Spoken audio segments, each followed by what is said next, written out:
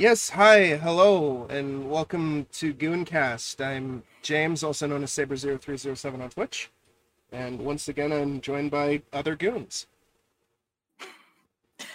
Hi everybody, I'm Other Goons. I'm Cat Attack, aka the Attack Cat on Twitch. QA tester by day, part-time streamer, writer, artist by night. What's up? I am Hired Goons. Lee Alder, the Valley Jester, horror fantasy writer, and occasional video editor. And surprise, fuckers, we have a fourth goon! Say hello, fourth goon. Yeah, hello everybody. My name is Michael. I go by mGhoulguts on Twitch. I'm a musician and a fantasy horror writer, and today a de facto member of the Gooncast, the Goon Squad. Thank you everybody for having me. Yeah. So, glad you're able to join us for this one. Same. Thank you very much. Yeah, we are so pleased, and we have so much to talk about with you. Yeah, it's a good one today. Yes. Yes. Topic near and dear to my heart. The topic of Fear Street, right?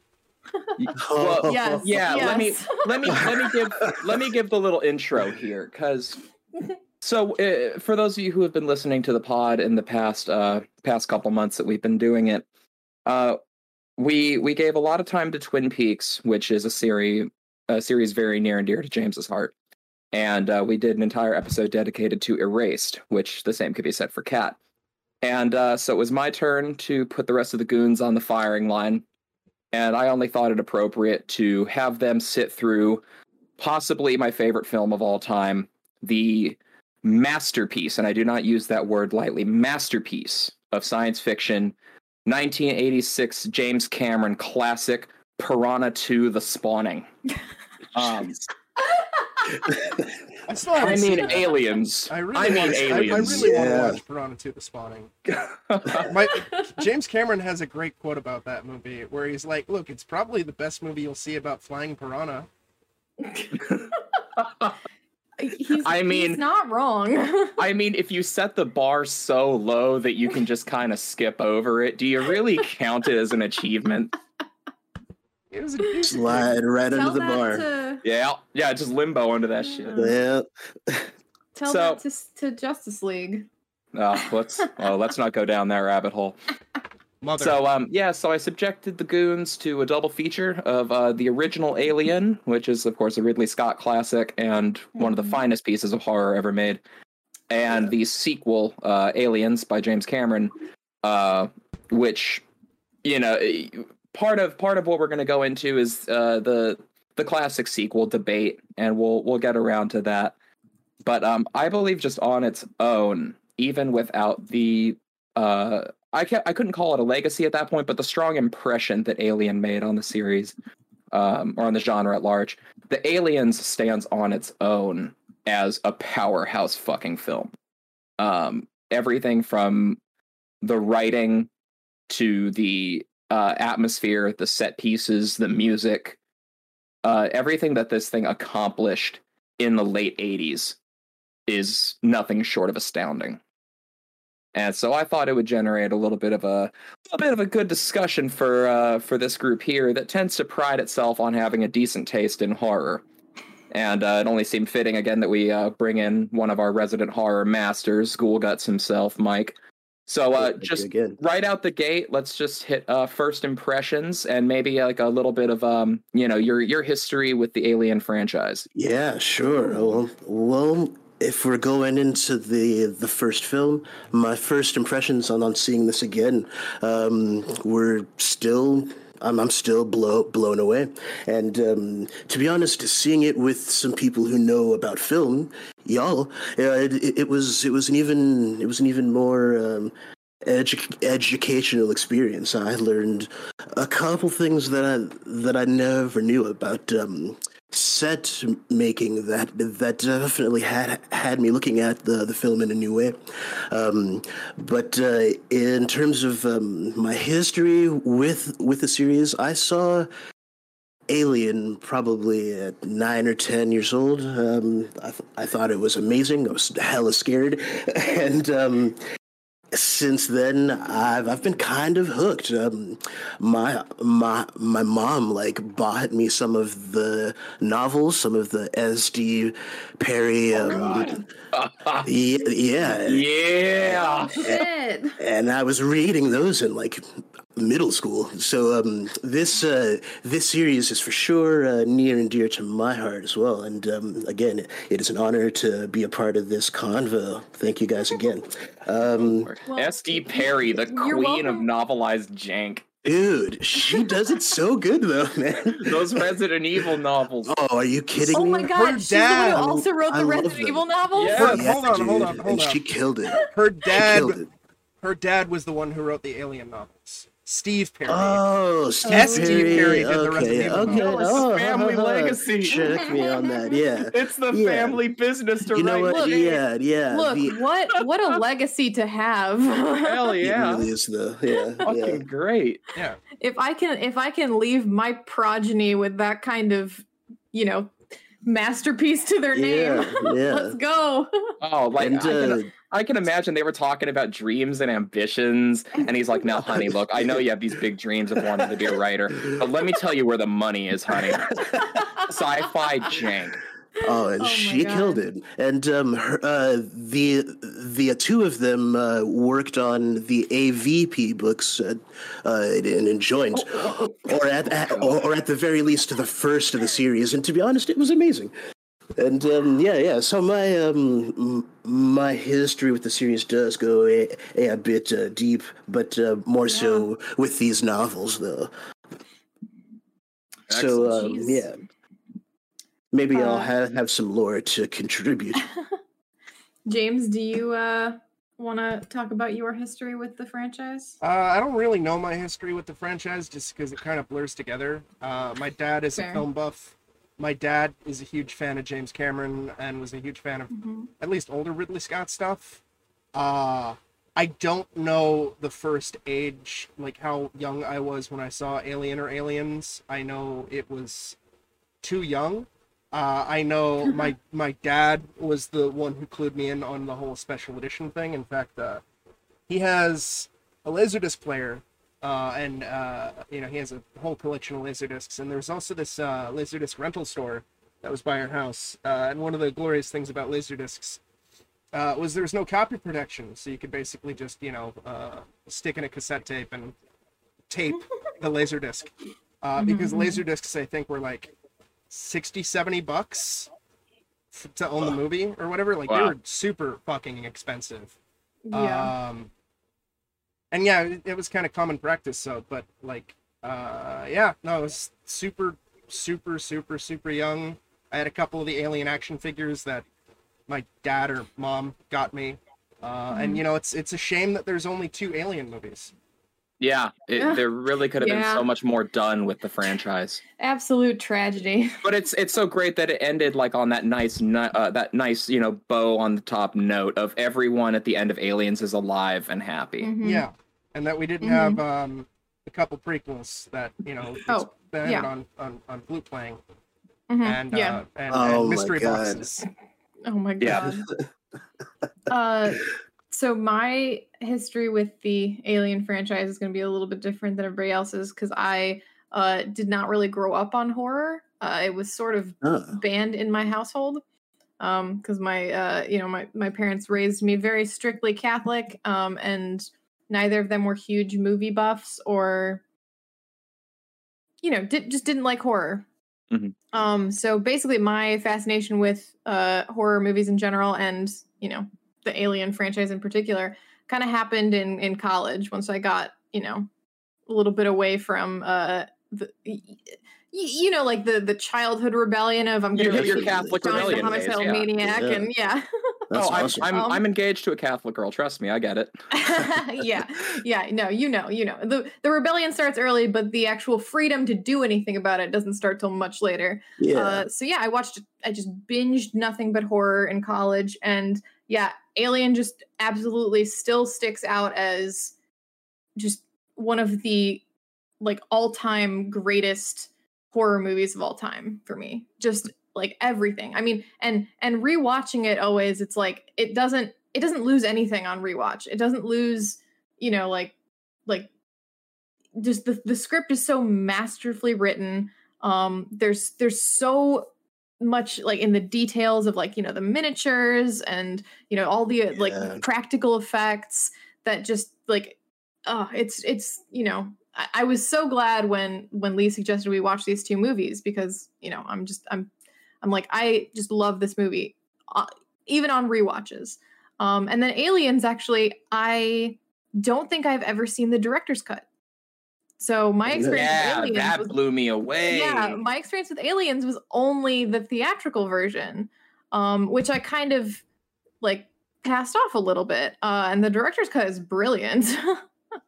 So I was, you know, I like boo on me for not finding it earlier, but I was extremely grateful to have been introduced to it essentially now by you. And yeah, then since then I've just been, you know, since I'm from a parallel universe, I've just been more and more angry with the, you know, my universe has like 18 Alien sequels, so and they're progressively worse. I'm sorry you live there. Mm-hmm. Ignorance is bliss.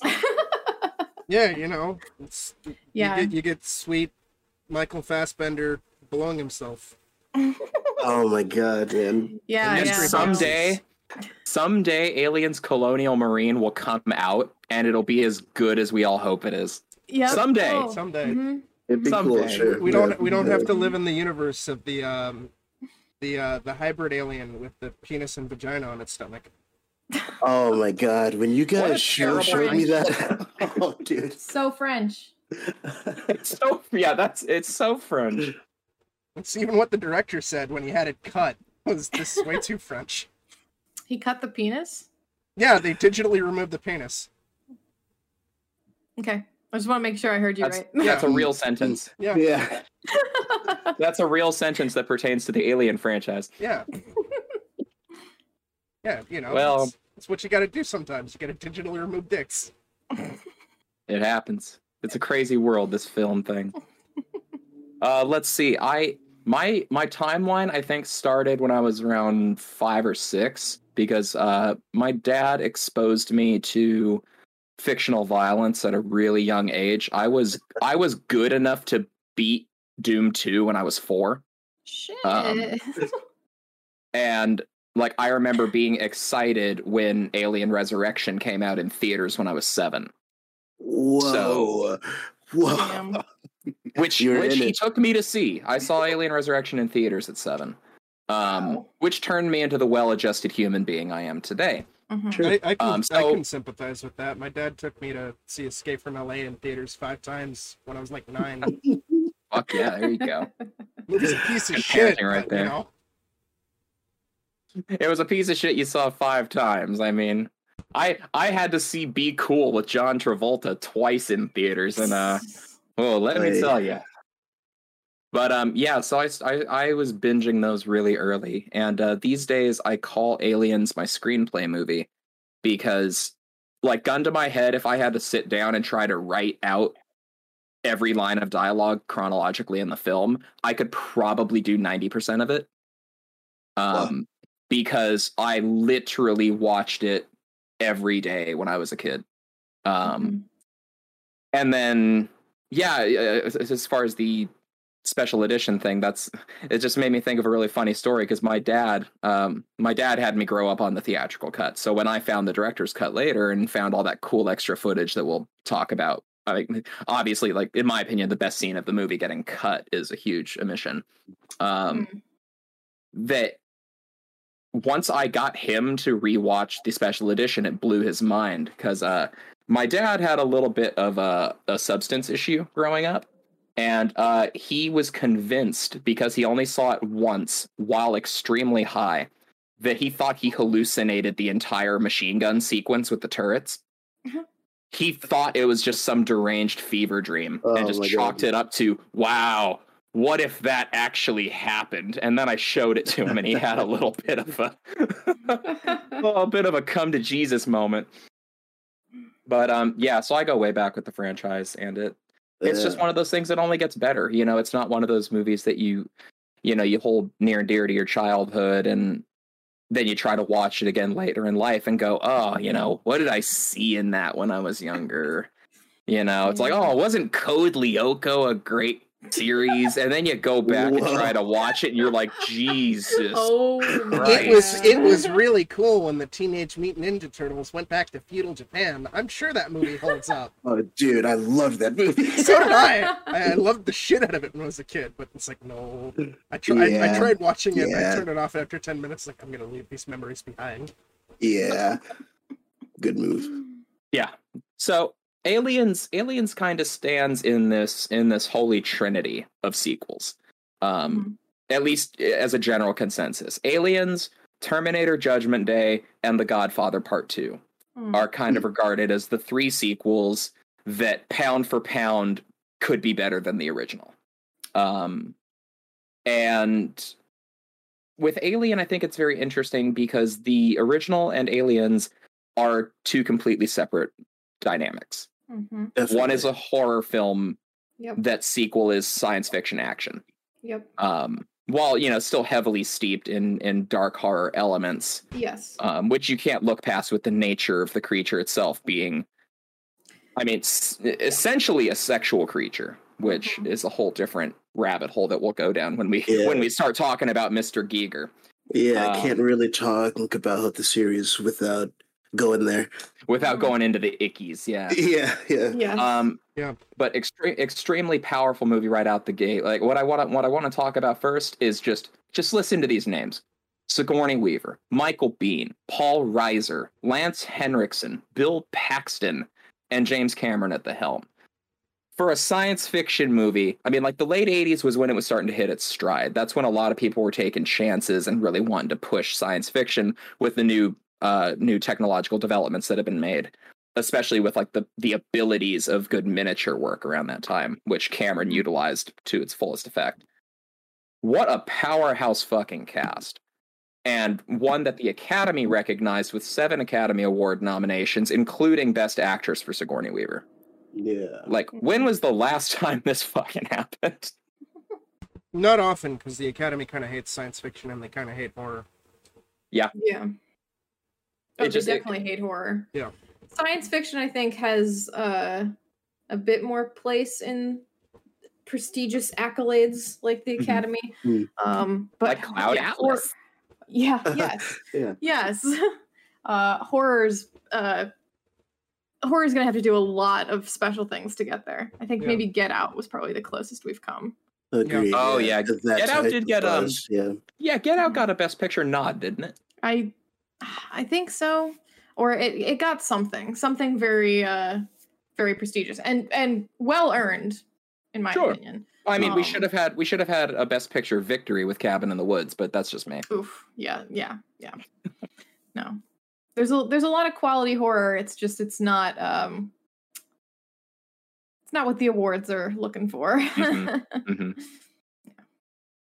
Well, what I want to open the floor up on is just the cast dynamic. The first half of this action movie has no action. The first battle sequence is like an hour and 20 minutes into the film. And the entire ride there is, to me, the best part of the movie. The fight sequences are great. But Jesus, that first half of the movie where it's just getting to know the crew, getting to know Ripley and what she's been through since the first movie. The dynamic of the Marines. It's fantastic writing, but a real sense of camaraderie and brotherhood that comes through the screen. Yeah, I totally agree. And I think for me, one of the most fascinating parts is kind of, like you said, Alien and Aliens kind of, work neck and neck in terms of quality, to the point where I almost don't even think it's a comparison because they're so vastly different. And I think one of those things is the cast dynamic, right? The original screenplay for Alien often gets touted online as, they wrote the script with no genders or anything in mind for the characters. They were just last names. And then they cast, just based on whoever was perfect for the role kind of thing. Which is something that's really cool. And I think, would be interesting for more movies to do. Agreed. And Alien, therefore, the cast dynamic is much more of a coworkers in space kind of vibe, I think is how I put it when we were watching. Yeah, they're just a bunch of space truckers. Yeah, exactly. And they're there to do their jobs, and they're like, all of the dialogue is they're talking business. There's no like unneeded sexual tension or, the stuff that a lot of like movies in the 70s and 80s would just shoehorn in because the lead is female or, whatever. The only thing they have a hard on for is the bonus situation. Can we talk about the bonus situation? Yeah, can we address the bonus situation? But then by contrast, I also feel like not every movie would benefit from that kind of script treatment, right? Like, because there are some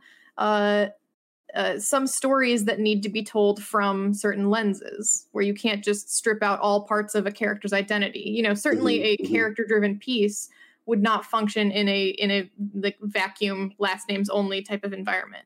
It works flawlessly in Aliens, and it's an absolutely brilliant, or Alien rather, and it's an absolutely brilliant script. But in Aliens, all of these characters are very well defined. Like they are very much, not just truckers in space. Each of the Marines has unique personalities, and you get to know them and like appreciate them for who they are, like, assholes or whatever they might be. And yeah, I think it's very funny to see that those two very different approaches resulting in movies that still work amazingly well within this their own shared universe, right? Yeah. Because Aliens does not feel like it's a completely different world from Alien. It feels like different groups, different dynamics. Definitely, yeah. But it doesn't feel like such a huge departure, even though it, on paper it is. Yeah, You're going from strictly space horror to, what Lee said, the space sci-fi action with elements of horror. It's this natural extension of the universe and world building that feels, like I said, natural, despite the fact that it's made years later by a different writer, different director, and different team fundamentally, and it just works so fucking well as a companion piece for the first film. Yeah, and I think, Lee letting you guide the discussion, but when we were watching it, we had talked about, that sort of means of expanding the universe and how Aliens does it really well, and the the most recent prequels falter a lot in that regard. I don't know if you were going to talk about that later. What prequels? But, yeah. No, yeah, we can, if we're on topic with something, we can just dive right into it. Go for it.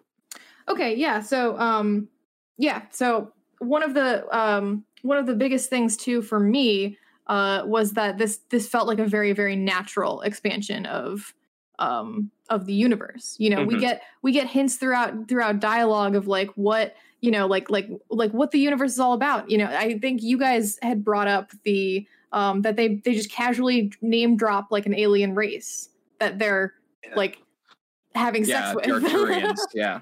Yeah, and it's just like, oh yeah, so you just from a throwaway lines of dialogue, you don't need somebody to like explain like, oh, we're part of this galactic federation and there are 46 known sentient species, blah blah blah blah blah. You don't need to explain that bullshit.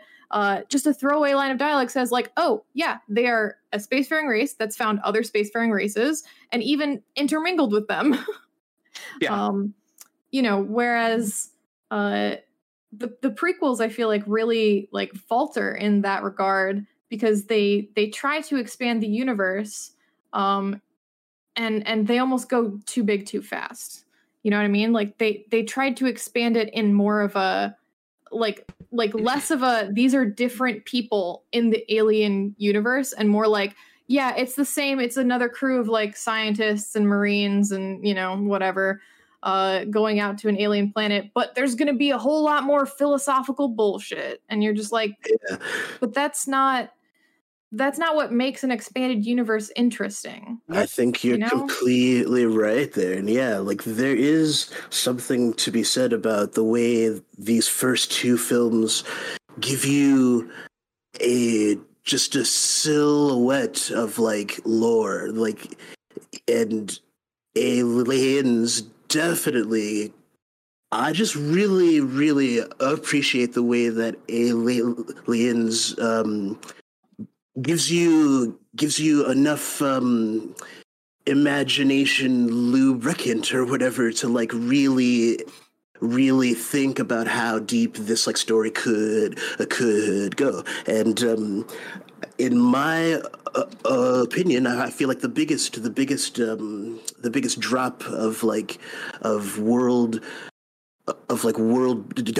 building is the queen, like knowing that there's a source of this whole, like seeing where those eggs from the first film came from makes you then imagine what the space jockeys were doing in their ship. Like, did they like carry queens around or something? Like, it's just a very deep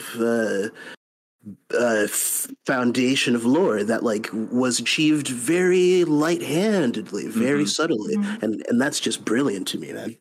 But didn't you want film after film like with deep religious overtones saturating everything? I definitely didn't need that. No. That's also what I wanted to mention too, because like, you know, Aliens does so much to expand the world, and like Prometheus and Alien Covenant try to expand, but like similar to like what I was mentioning about Resident Evil Village with the whole let's shoehorn in a fucking explanation for the umbrella logo. Like the explanation that they were going for with Covenant about how the aliens came to be just makes the world so much smaller. Thank you. I was just about to diverge to that, because they're trying to, with their very lofty goals of like explaining how the engineers are connected even to humanity, where it's like, oh yeah, they like, you know, the very beginning of Prometheus, right, is the engineer drinking the black goo and dissolving on Earth and creating all life on Earth.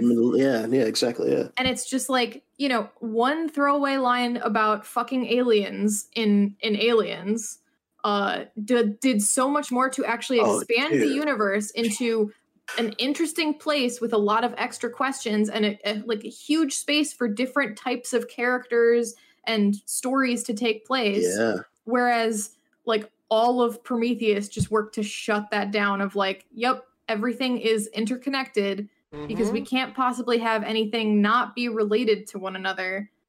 Because heaven forbid we don't have a Skywalker in this story. You know what I mean? Yeah, right. It's we don't need an explanation for why there were hundreds of eggs on an engineer's ship. Like, no. The question of how did they get there is far more interesting than any answer that could be provided. And even if you wanted to provide an answer, you don't provide a straight up answer. You provide more questions. That's how you keep the universe getting bigger, right? Like, yeah, sure, you can maybe trace it back to this planet, but maybe now this planet is occupied by another species or something like that. Or you find, you know, some other like Weyland-Goontani mining company or mining outposts there or something like that. I don't know. There's more things that you can do there than just like, hey, yeah, the engineers, when they get attacked by squid monsters, they birth proto-aliens that then have to... It's just like, Jesus Christ. Like, like and also just, it loses that mystique of, it's just tied right back into humans, where in Alien, this thing is alien. And that's what makes it interesting. You don't know where it came from or why it's there or, you know, what it wants. It's just a horrifying sex monster. Yeah. And also, sorry. No, it's okay. I was just going to say, and it's also a refreshing touch to have this be a situation where, by establishing the Arcturians, the colonial marines kind of know what they're getting into. Not exactly, because they've never dealt with the xenomorphs before. Yeah. But they're trained for this kind of thing, not just for human on human warfare. They've dealt with shit. They refer to their missions as bug hunts, like, which is a very Starship Troopers reference. Which actually for the cast was mandatory reading. Every cast member of the Marines had to read Starship Troopers. Oh, really? Awesome. Yeah. That's awesome. Yeah. And it's like, are this ragtag group of soldiers going to get into some business with an alien race that they don't know how to handle? Not really. Like, they're out there fucking aliens. Like, they're just tasting a new flavor of what's out there in space. Doesn't matter when it's Arcturian, baby. Yeah, it doesn't matter when it's Arcturian, baby. We don't need this Jesus allegory of some dude melting into black shit and making humans somehow the root of all this. It's so weak. And to add to that too, the fact that we establish the Marines and aliens as having, experience in, interstellar, intergalactic, relations / warfare, also means that the plot of Aliens is not an idiot plot. Yeah. Absolutely. Unlike Covenant. They're in over their head. They think they know what they're doing because they've been on bug hunts before, whatever. This is just another mission, but it's not. Whereas, just to bring it back to Prometheus and Covenant, is they're predicated entirely on the characters behaving in ways that are way too stupid for who those characters are supposed to be. Yeah. Like sticking your face in a freaking open alien egg when a creepy robot tells you to. Oh my God. Or taking your helmet off because your machine says the air is clear, even though you've only been on the planet for like an hour. Yeah, Max. And you don't know what is on here. Yeah, that's the beauty of the first fight sequence, because they spend all this time establishing that the Marines are not just badasses, but they know what they're doing. They're prepared, they wind up facing an opponent that just starts to take away all of their advantages. Yeah, it's like, okay, we have this high-end technology. Oh, but you can't use your weapons because you're going to rupture a cooling system, and the aliens have acid blood. Okay, well, what about their natural camouflage? We have infrared. Oh, well, their body temperature doesn't read on infrared, so fuck you. Like, all these advantages they had are just getting ticked off the list, but not because of their own stupidity. Yeah. Because they were just outclassed. It's that and just the inexperience of Gorman. I wouldn't classify Gorman as an idiot plot. He's just in way over his head and trying to do shit by the book, and technical problems are getting in the way. And he's like, when he's trying to tell them, hey, I want you guys to get out of there. There's the radio static and shit like that. The worst thing he did, I mean, besides being, fucking dumbass Gorman, is just not tell them immediately, all right, you know what, guys, fuck the mission, let's regroup and rethink. Yeah. When they realize that the coolant tanks are down there. But that's not strictly an idiot plot, I'd say. Unlike, no. Oh, hey, here's this thing that looks clearly like a fucking snake. I'm gonna stick my face next to it. Yeah. And besides that, one character doing something dumb or not optimal does not make an idiot plot. It's when that character does something like that with absolutely no motivation behind it. You know the motivation behind, what happens in Aliens, right? He's trying to prove himself, right? He's got something to prove. He's a brand new commander or whatever. It's his second combat drop. Yeah, exactly. So it makes sense that he would not just want to turn tail the second things start getting hard, because, that would make him look weak and foolish and what have you. But there's, when there's sort of no excuse for the characters to go back into the haunted ass house where two of their friends died, then it's kind of like, okay, this is just, people are just being stupid just because you didn't know how to you, the writer, didn't know how to properly motivate your characters into doing what you wanted your plot to do. But Aliens is so well structured because I mean, you know, it's Cameron's a great writer. Like he knows what he's doing, and he knows how to motivate characters, and you know, yeah, it's just sorry, No, getting a little off topic, but just that, yeah, it 100% it just goes down to, is this something that reasonably the character would do, even if it's not you know, the most optimal thing in that given situation. Mm-hmm. You know, there's always going to be some suspension of disbelief of, you know, if they just rocket right off of the infested planet and nuke it from orbit, that there's not really a movie. You know, there could be, but like not to the level of what Aliens is. So yeah. I am usually okay with one or two characters making stupid decisions, as long as one, it fits their character, and two, you know, it services the plot in a way that I can reasonably suspend my disbelief and say, well, that character did something stupid that I don't agree with personally, or I wouldn't have done in that situation, but I understand their motives, or at least I see what the writer was going for. Not to mention Gorman also gets a fucking redemption arc, like when he comes to from his coma. First thing he does is fucking apologize. Like, yo, I was out of line. I was in over my head. I fucked up. You know? Yeah, that is the other thing, is when your characters do something stupid or selfish, you know, as a way to get your plot moving forward, make sure you call out the characters that do that from your other characters. Yeah, at the very least, yeah. Like, I feel like a lot of stories try to just like hand wave that away and just get away with it. Just say like, oh yeah, this character did a stupid thing, but like, don't worry about it. Daenerys forgot about the Iron Fleet. Oh my god. Yeah, exactly. Where it's just like, no, you can't say she's a brilliant, you know, war chief if she's going to do something stupid like that. Like, you have to actually give us a reason to not laugh out loud at that scene. Well, so one thing I'll harp on, just so we can kind of move past that phase of it, but sort of loosely related, talking about just like the powerful bond between all of the Marines. So I had thought I heard this a couple of years ago, and I never looked into it further, but in preparation for the podcast, I did a little more research.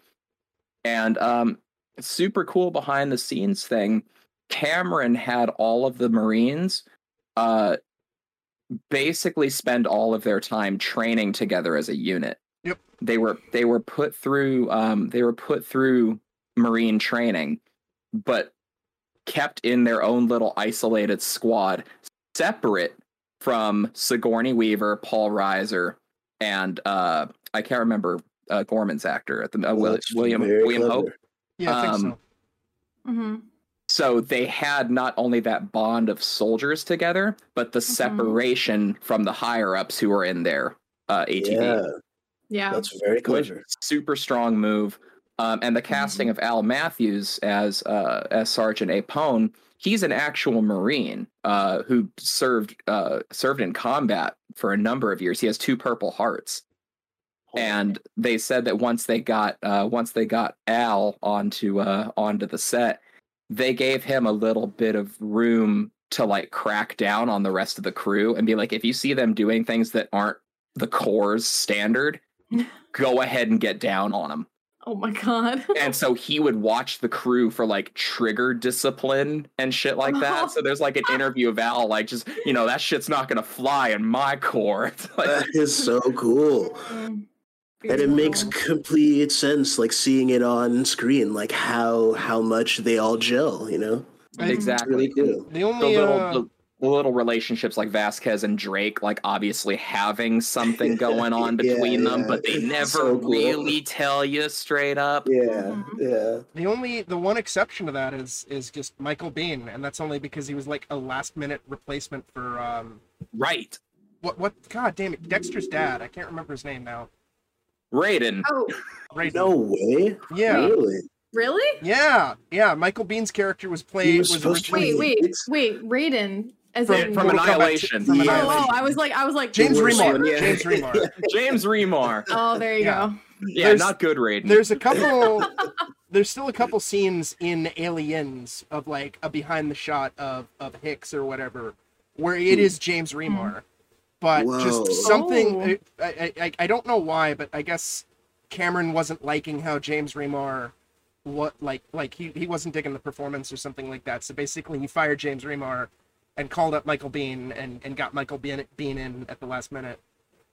I believe I have heard that James Cameron can be kind of difficult to work with.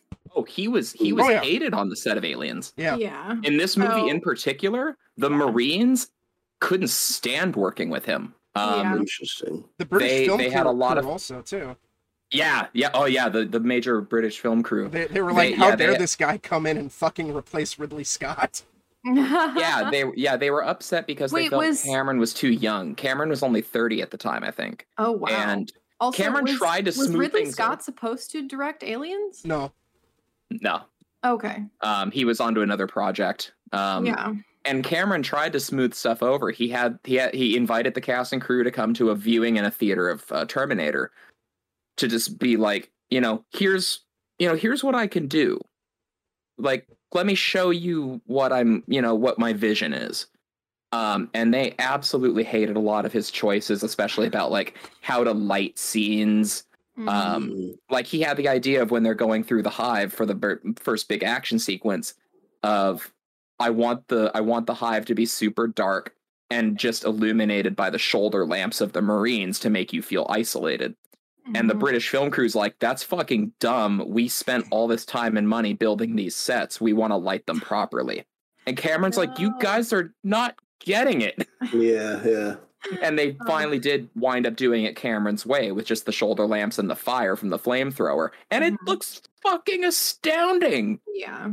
Indeed, yeah. Like, I remember... I feel like that's a little short-sighted, too, because film sets from the 80s, don't necessarily age the best. No. Yeah. So sometimes the best-looking shots are the ones where, you use the most creative lighting to kind of get around the fact that, like, this doesn't really look real, but, like, hey, when it's just shoulder lamps and flamethrowers, it looks fucking great. Like, if I remember correctly, too, even James Horner, the composer, did not get along with Cameron, and, like, the two were, I guess, at each other's throats. Oh, wow. And Horner fully anticipated to never get asked to work with Cameron again, which was why he was really surprised when, like, 10 some odd years later, Cameron hit him up and was like, hey, do you want to help score Titanic?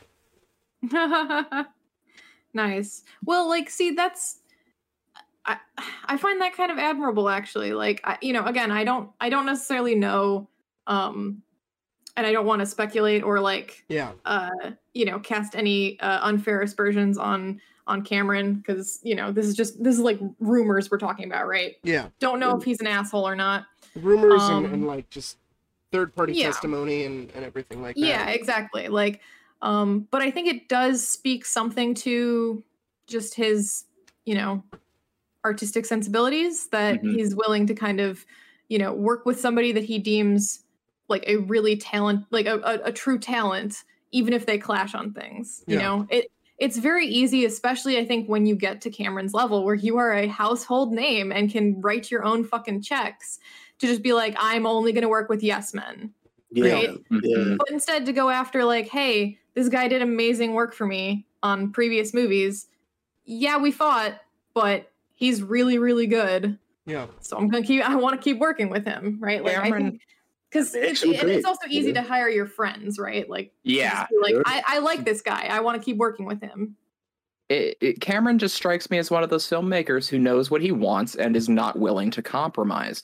But he has a reputation as being someone to fight with. Like, you could say David Lynch is that same type of person who's like, I have a vision and we're going to fucking do it. Yeah. But Lynch also has that reputation of who's going to say anything to David Lynch? Like, you're going to lose. Because he's a psycho person.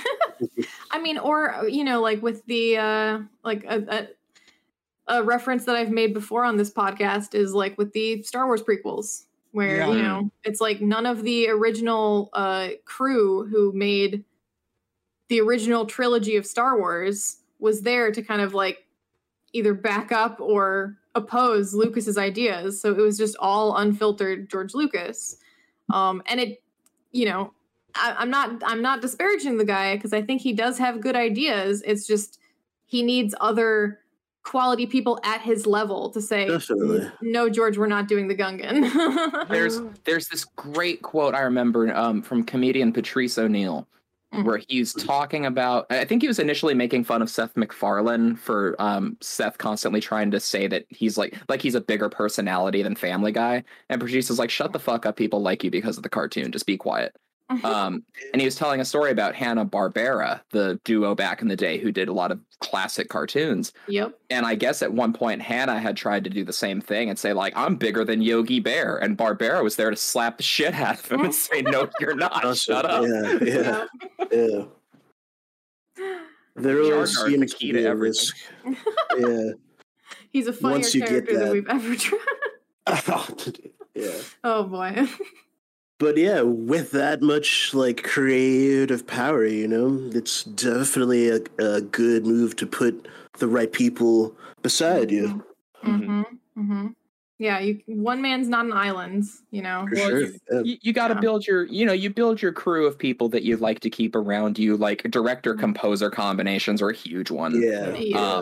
Not to double dip too much on Lynch because we just did like fucking 6 hours of talking about him. So much Lynch. His consistent working relationship with like Laura Dern. Kyle MacLachlan. Yeah, you build your stable of people that you know and trust. Sure. And that's perfectly reasonable. But but you don't just constantly you don't do the Kennedy thing and like build Camelot. You don't just stock the house with all your own dudes. Yeah. It like Martin Scorsese is another good example of like he sticks with his one editor, Thelma Shoemaker. And he'll work with some other people, frequently, like, De Niro or DiCaprio or whatever. But for the most part, like he cycles people out, and like it's just like a couple people who he's like really trustworthy with. And not to get like too much off topic too, but like I remember there was some quote where somebody asked Thelma Shoemaker, how could you edit such violent movies? And she just responds with, they're not violent until I edit them together. That's amen. That's pretty awesome. Yeah. That's good. For real. I am the architect of violence. God bless her. But yeah, it's just great. You have your the people you like to work with, but like you don't want them to necessarily be like constant yes men or whatever, like you said, because otherwise you'll like you said the prequel trilogy where it's just this nobody's there to tell you if it's a bad idea or not. Yeah. Which I mean, and I wasn't obviously not involved in the making of that, so I can't rightly say whether there weren't people who tried to say things and just were turned away or not. But it definitely seems like from like behind the scenes type footage, seems like it was kind of an environment of we're doing what George wants kind of thing. Like this is his ship to steer. So it's kind of almost I imagine the position that Ridley is in now, where he's such a powerhouse, where he's able to go like, we're gonna have this guy get face first next to a snake, and nobody's there to tell him, hey Ridley, please. You don't think that's a little weird? Yeah. Yeah. There is a question that I would like to posit to you guys as so both of these films, like they each have some incredibly like tight knit cast and characters, and I do personally believe that each movie wouldn't have been as good without that. But like, let's say like what we learned about the first film is the script was like the script was drafted without any genders, and in the second film, this cast of soldiers were like meant to spend a lot of time together, before the filming even began. Like, what do you think these two movies would have been like without that like tightly knit character like web, you know? I would say just watch Alien Covenant. Yeah. Yeah. Okay. Yeah. Because that's what you get. Yeah. Yeah, Totally. it's Totally. I think you would still have. I think the horror would probably still be effective with shitty characters. Mm. If that Yeah. makes sense. Not as effective, but I do think that Alien certainly is scary with or without like knowing. Like I think particularly the practical effects Alien and how it was filmed in like, you know, Yeah. take for example the scene in Prometheus, the shower scene Yeah. with those two characters you don't give a fuck, or wait, was that Prometheus or Covenant? That was Covenant. That was Okay, yeah. in Covenant, the shower scene where those two characters you don't give a fuck about are Yeah. screwing in the shower. It's literally a slasher movie scene with the Totally. alien. God, I hated that scene. Yeah, where it falls completely flat. Yeah, I feel like you'll probably get a little bit of that, but I think there would still be elements of, you know, right. definitely seeing a guy get, you know, an alien burst out of a guy's chest at dinner, I think would still be impactful, even if you didn't like the characters or. I see. Yeah. I've told you guys this story before, but like one of my favorite experiences with Aliens is showing somebody that movie who's never seen it before. It's on my list of movies that I like to watch with people who haven't seen, and I spend most of the time watching them and seeing their reactions. Like another good example is The Thing. But yeah, that's me with Tombstone. Like one of my favorite viewings of Aliens was when I showed my buddy AJ the movie, because he had somehow gone his 20 plus years never seeing the movie, despite being into horror and all that crazy shit. And just seeing how pumped up and excited he was at the Colonial Marines and how likable the Colonial Marines were. Yeah, man. Only for that to immediately be deflated the second shit hit the fan. And seeing all these fucking badass characters that you've grown to like over the last 20, 30 minutes or so just get wiped out. Like, that is, I think, part of the brilliance of Aliens and also Alien, is these characters are genuinely likable. And they're not stupid, and you don't really, like, I mean, sure, you watch a horror movie to see people get got in creative and interesting ways. Absolutely. Sure.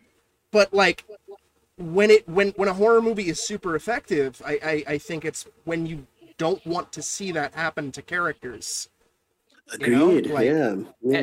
It's like I love Bill Paxton's character in Aliens, and him going out it's heartbreaking. Or Vasquez, you know, like Vasquez, like I grew to like Gorman too, and just the two of them self-sacrificing themselves so they don't get torn apart, and so they can blow up the Horde and protect Hicks, Ripley, and Newt and shit like that. You know, it rips your soul out, and it makes it much more effective, I think. Yeah, and especially that first sequence when the Marines start dropping, it's like you can tell by that point that there's a couple of people in there who you know are a little expendable. Like, whereas Basky and Crow, you're like, all right, you two are dead. But then to immediately take out Dietrich, their medic, so boom, you don't have a medical specialist anymore. Take out Frost. Frost is the guy with the ammo. But at the same time, he was Hicks's best friend. So now you've got something personal for Hicks. Take out Apone. They don't have a leader anymore. And then take out Drake. You've just pushed Vasquez's psycho button. Yeah. Like, you could not have arranged like a more fucked up group of people to take out in that first sequence. Yeah. It makes it that much more effective. Or like in Alien, you know, with I can't remember the fucking captain's name, you know, him in the vents. I like him. He's a bit of a dick, but Tom Skerritt's character is Dallas. There we go.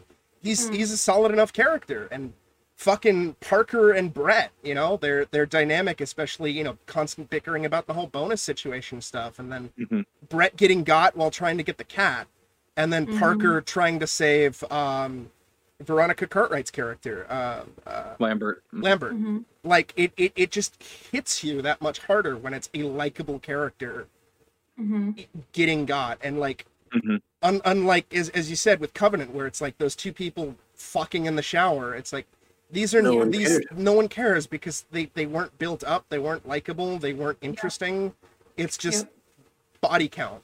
Like sure, I like Danny McBride's character, but I think most of that is because it's Danny McBride. Yeah, exactly. Like that's more just pure casting than anything else. Yeah. Nothing in the script made him any more likable than anyone else. I don't need two nobodies fucking in my Alien movie. I'll take Fassbender blowing Fassbender, but that's my limit. Yeah, I think the only character better action only. I think the only character who I liked, who I was less familiar with as an actor in both of those movies is Noomi Rapace with Shaw, because I think she delivered a really fucking good performance. She did. Absolutely. Honestly, if you took Shaw and wrote a better movie around her, I do actually enjoy the concept of, as I mentioned earlier, I'm a Catholic schoolgirl at heart, and I like the concept of somebody having a crisis of faith and going out to try to find her maker. Same. That is a pretty cool concept. The fact that the entire movie was structured on that. And then she gets murked off camera. Yeah, murked off camera in between movies. Yeah, sucks. Yes. Well, terrible. To answer Mikey's original question actually also leads into my next major point. Awesome.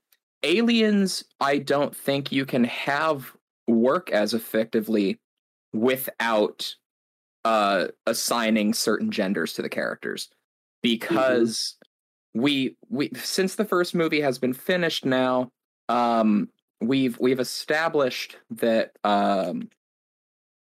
Ripley is a woman, and that so much of her tragedy in this series now is as a mother, which is what really drives her relationship with Newt, which is the power dynamic of the movie, is Ripley and Newt's relationship as a pseudo mother and daughter.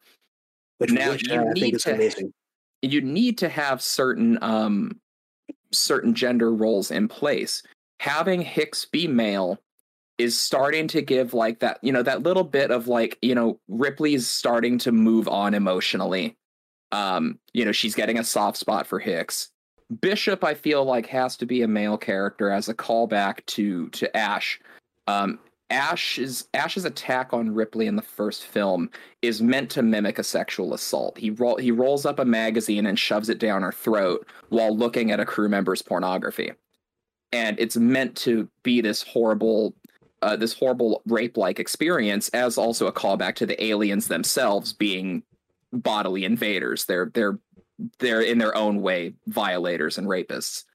Yeah. And Bishop has to be a male to fulfill that role so that Ripley can have that emotional, like, PTSD response, I guess.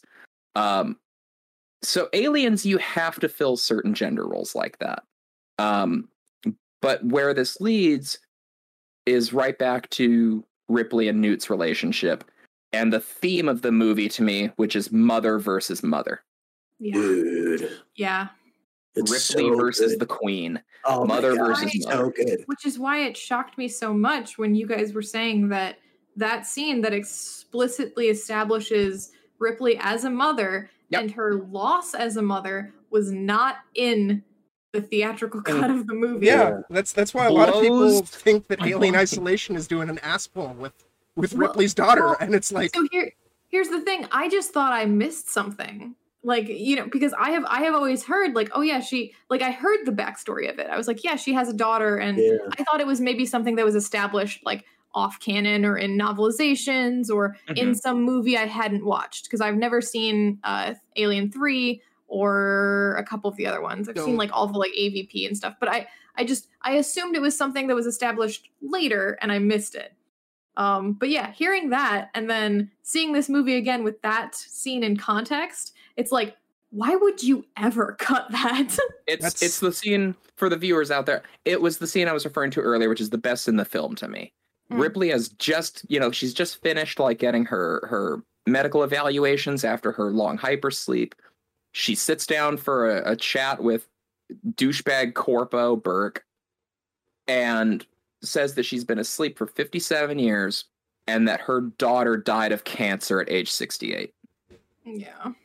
And you slept through your daughter's entire life. And the last thing you told her was, I'll be home for your 11th birthday. Oof. Jesus Christ, it's a powerful scene. But you know what? It's not helping the pacing, and we gotta shave a couple minutes off. Well, like I was mentioning during the screening too, from what I'd read, when Sigourney Weaver found out that scene was getting cut, she threatened to not do any promotion for the movie unless they gave Cameron a director's cut that restored that scene. Because she was like, no, this is like the fucking heart of the goddamn movie. It's like one of the best scenes in the movie. It's vital to the narrative. Put it the fuck back in. Yeah, and I think to call back to previously talking about the infamous that original Aliens was written, going back to the first movie and the infamous fact we brought up already that it was written without genders. Aliens really does not function that way and cannot be written without, very specific, these are these characters for these reasons, which Lee expertly just outlined. And yeah, I think that just highlights that, like, there's essentially like these two very, very different ways of approaching a screenplay like that. Where, you can write a decent horror movie, without like stripping characters of certain basic sort of signifiers, the details. Or, you can really, really lean into them by making, motherhood one of the primary functions of your protagonist, essentially. Yeah. And really making that a huge part of the theme of your movie. And that's a thing that, it could not be done with a male character. Or Definitely. I mean, it could be, but Well, and again, it's something done with tact and nuance as well. You have the scene at the beginning where she hears that her daughter is dead. She breaks down into tears, sobbing.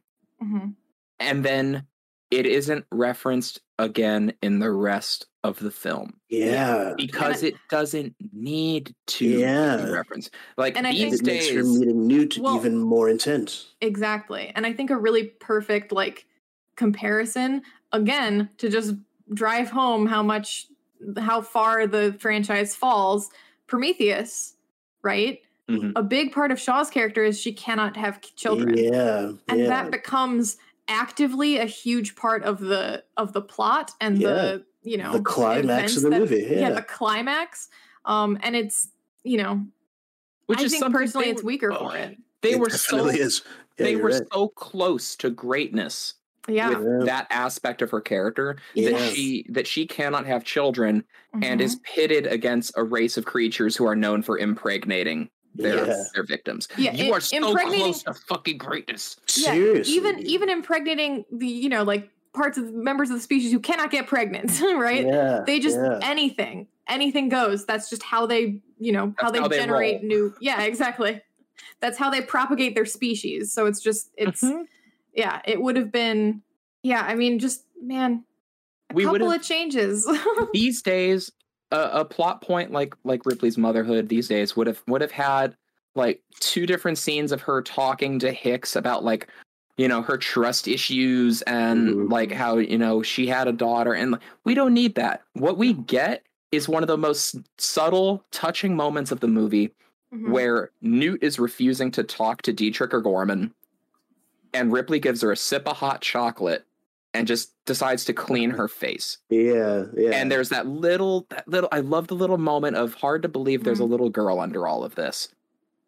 And Ripley looks at her this certain way, and you can almost hear her heart melt a little bit. Yeah, it's just so, like, oh, it's perfect. Everything about that scene is so subtle, and it's so perfect. Like the whole, oops, I made a clean spot. I guess I gotta go clean the entire face now. Like it's very such a motherly line.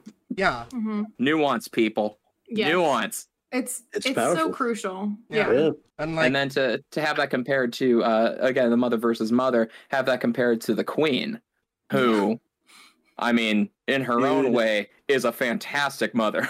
Dude, she's the coolest like monster in fiction to me for sure. I believe she's a Disney princess. S-class. She is. Well, no, she's a Disney queen, Lee. Yes, Thank you very much. Royalty. She's the queen. All of her children are Disney princesses. Oh, That's right. That's right. I believe Cameron specifically said he was like, his whole thing with the queen was basically Grendel's mother. Just that sort of thing. I love it. Yeah. Perfect. Interesting. Perfect.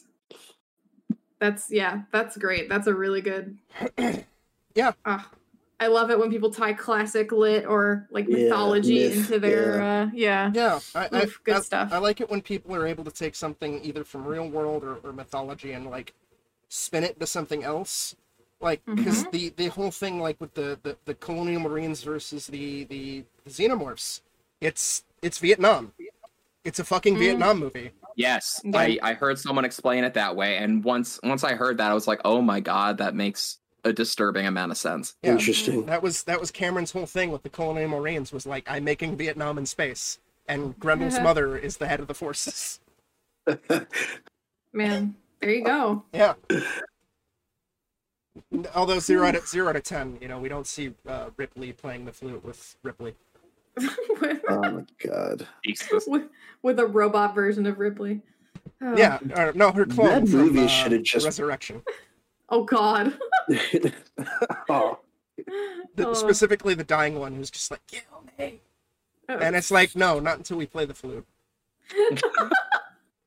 We have important fan service to attend to. Yeah. Oh my god. Yeah. So I want us to hit on what is perhaps a blessing and a curse, which is the prominence of the alien in pop culture. Mm. What do you mean by that? Well, okay, certain horror characters over time have kind of hit that point of transcending their films and becoming pop culture icons. Like Definitely. Freddy's probably Jason's probably the biggest one, because hockey masks on serial killers like became a thing after that. I'd actually say your first thing with Freddy being it is probably even more accurate, just due to the fact that like pop culture even seeped into the movies where he became more jokey and everything like that too. Yeah. That's fair. Mm-hmm. So like a lot of the big time, slashers, Michael Myers, Ghostface. Yeah. The you alien, can like buy the masks. Yeah, exactly. The alien also reached that point of pop culture notoriety. Yes. But it did kind of reach the point, at least to me, where I don't know if it cheapens the franchise as a whole to have the alien be something you can slap on a lunchbox. something that you can make, a Funko Pop of. Yeah.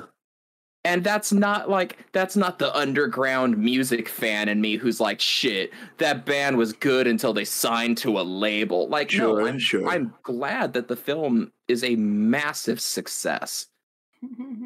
But I feel like something is lost a little bit when something becomes like this kitschy little thing that you can put on a t-shirt and sell at Six Flags. Yeah, I'm gonna have to send you 2 illustrations I did a couple years ago of an alien and the alien queen interacting with cats. Oh, please send that to me too. On that note, I think that's kind of almost unavoidable once anything becomes like remotely popular.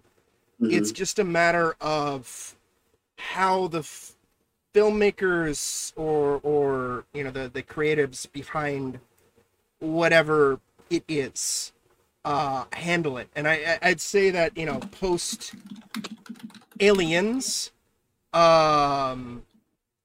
everybody kind of like shit the bed a fair bit. So it's like, yeah, like the alien from like Alien 3 on is very, there's no real fear there because the movies were kind of like shitty and poorly made and everything like that.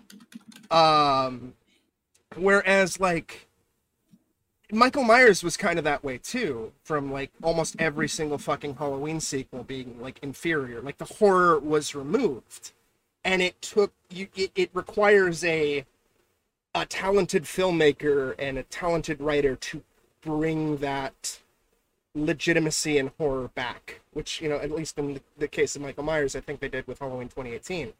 So like I'd say as of right now, yeah, sure, absolutely, like the Alien is super kitschy and outside of the first two movies isn't quite what it once was and not really as scary anymore.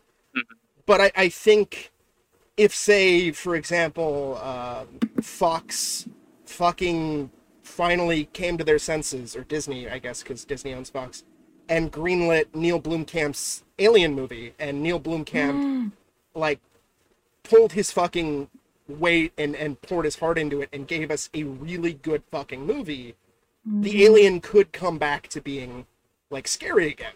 Like truly scary. I think another good example would be also Predator. You know, like I'd say like post Predator wasn't that scary, and then Predators, I'd say he came back to being a little scary. Yeah, definitely. And then we shot ourselves in the foot with weaponized autism. Yeah. Oh my god, let's not even go there. Yeah. I hated that movie.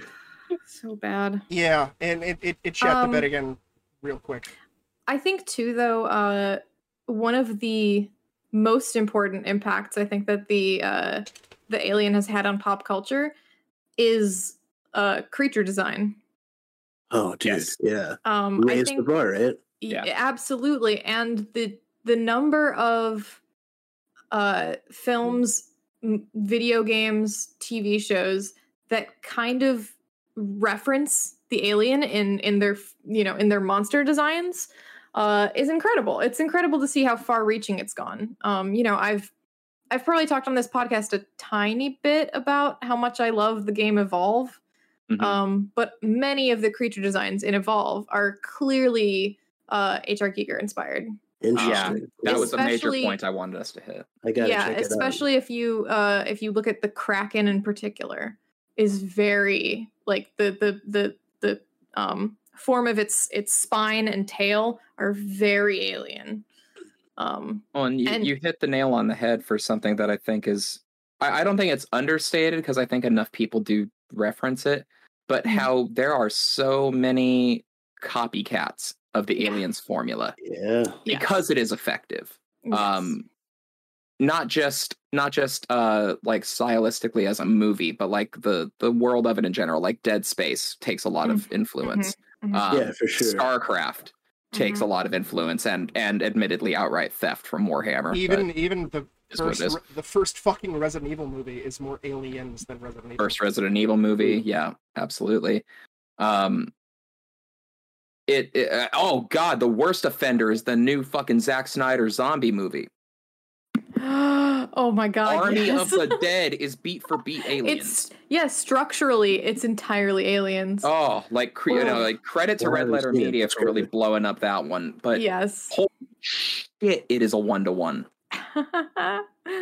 But yeah, Aliens just kind of solidified a formula that was so effective that it's been taken and tampered with and replicated so many times. But yeah, like you were saying with Giger, you know, for those of you who don't know, the design of the Alien was already created by Giger before that first film.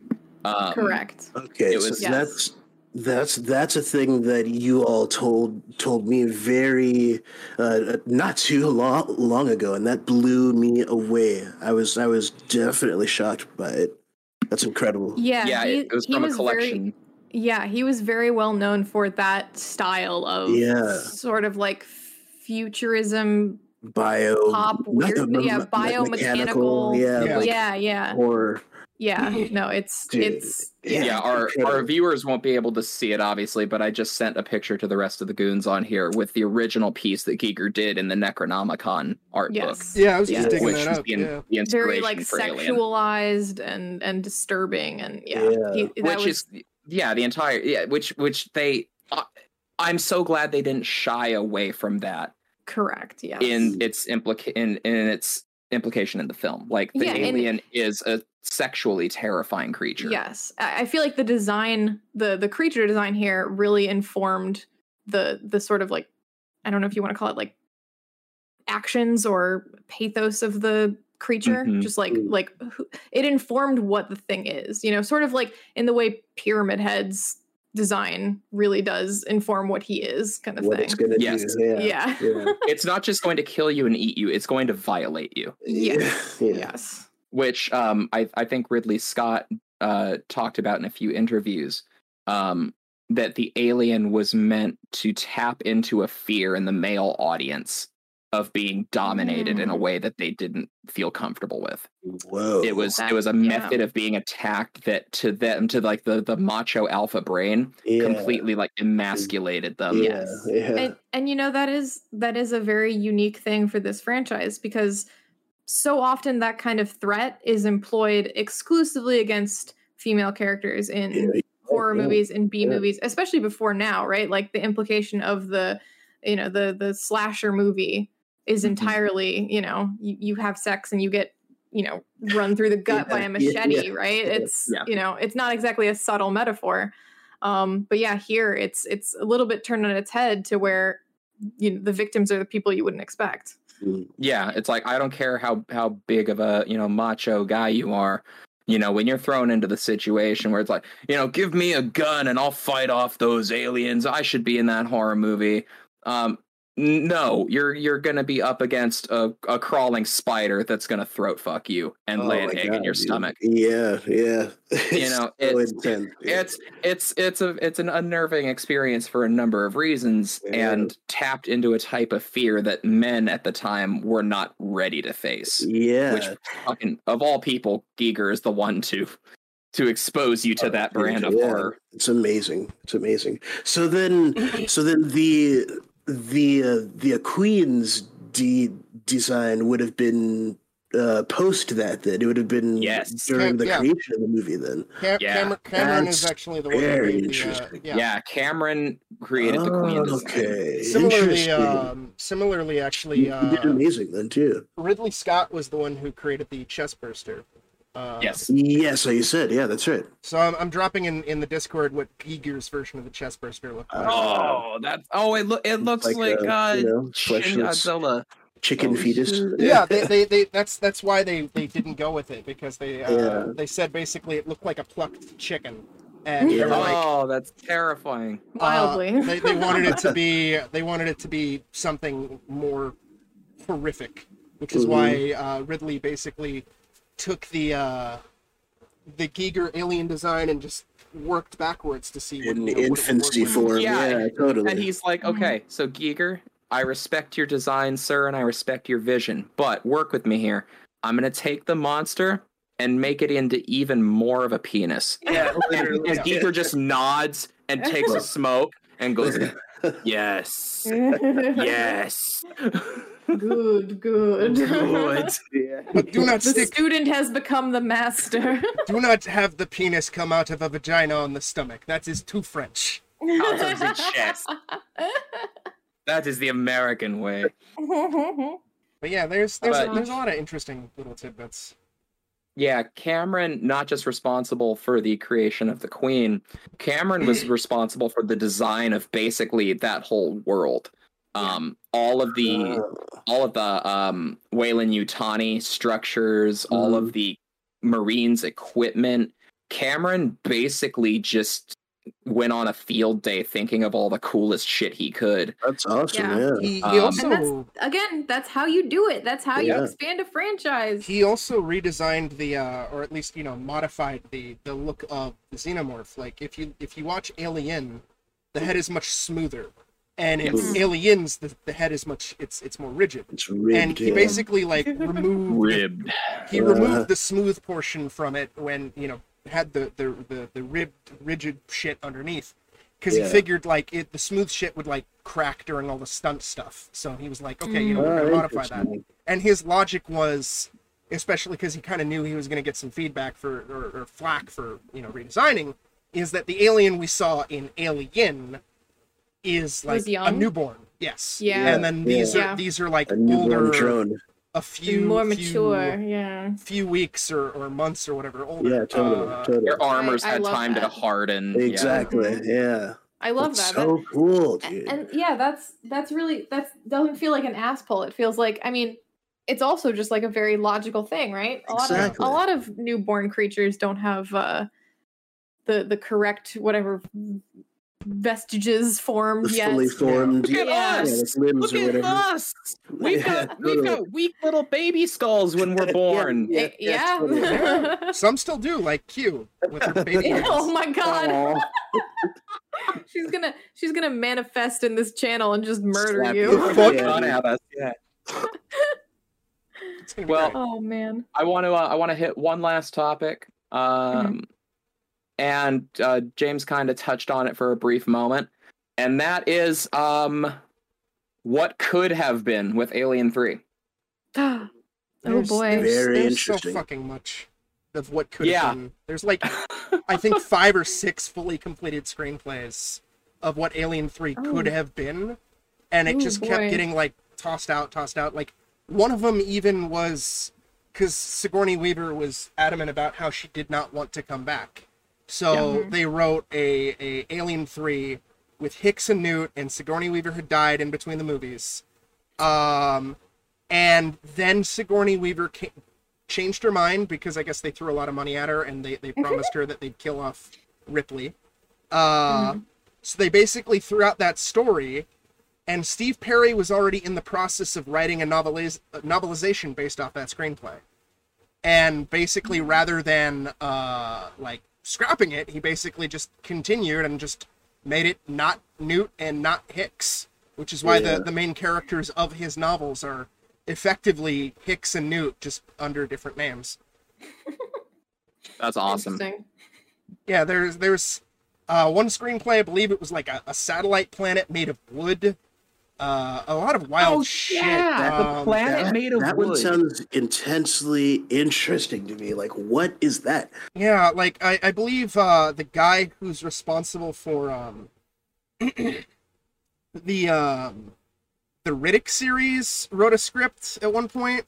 Yeah, like that checks out. There's a William Gibson script. There's a script by some guy named Eric Reed. There's the David Towie script. I don't know how to pronounce his last name. He's the whatchamacallit, the Riddick guy. There's the I guess Vincent Ward did one, and then Walter Hill and David Gieler did a pass on it, and it's just like this whole fucking mess of just writing and rewriting and tossing shit out and writing and rewriting. And like, I believe when David Fincher was finally brought on board, there still wasn't even a finished screenplay. And like, this is his first his theatrical debut, and there's not a finished screenplay, and Fox keeps interfering. Oh geez. And like, just he's having like the worst fucking time trying to get this shit done. I believe I heard somewhere that like Alien 3 is one of the movies that like there's only a few movies in history that have been like disowned by their directors, and Alien 3 is one of them. Yes.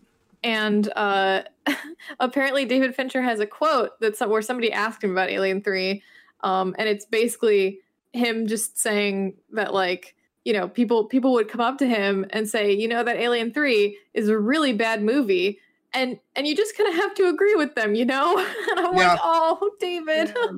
Yeah, he I mentioned it to you guys briefly before, but like, his experience making Alien 3 was so fucking terrible that when Fox approached him to do Fight Club, he immediately said no. Oh. They had to convince him to come and do Fight Club. Like, he, if I recall, he went into a depression after Alien 3 and went back to doing music videos for a while until he was able to do 7.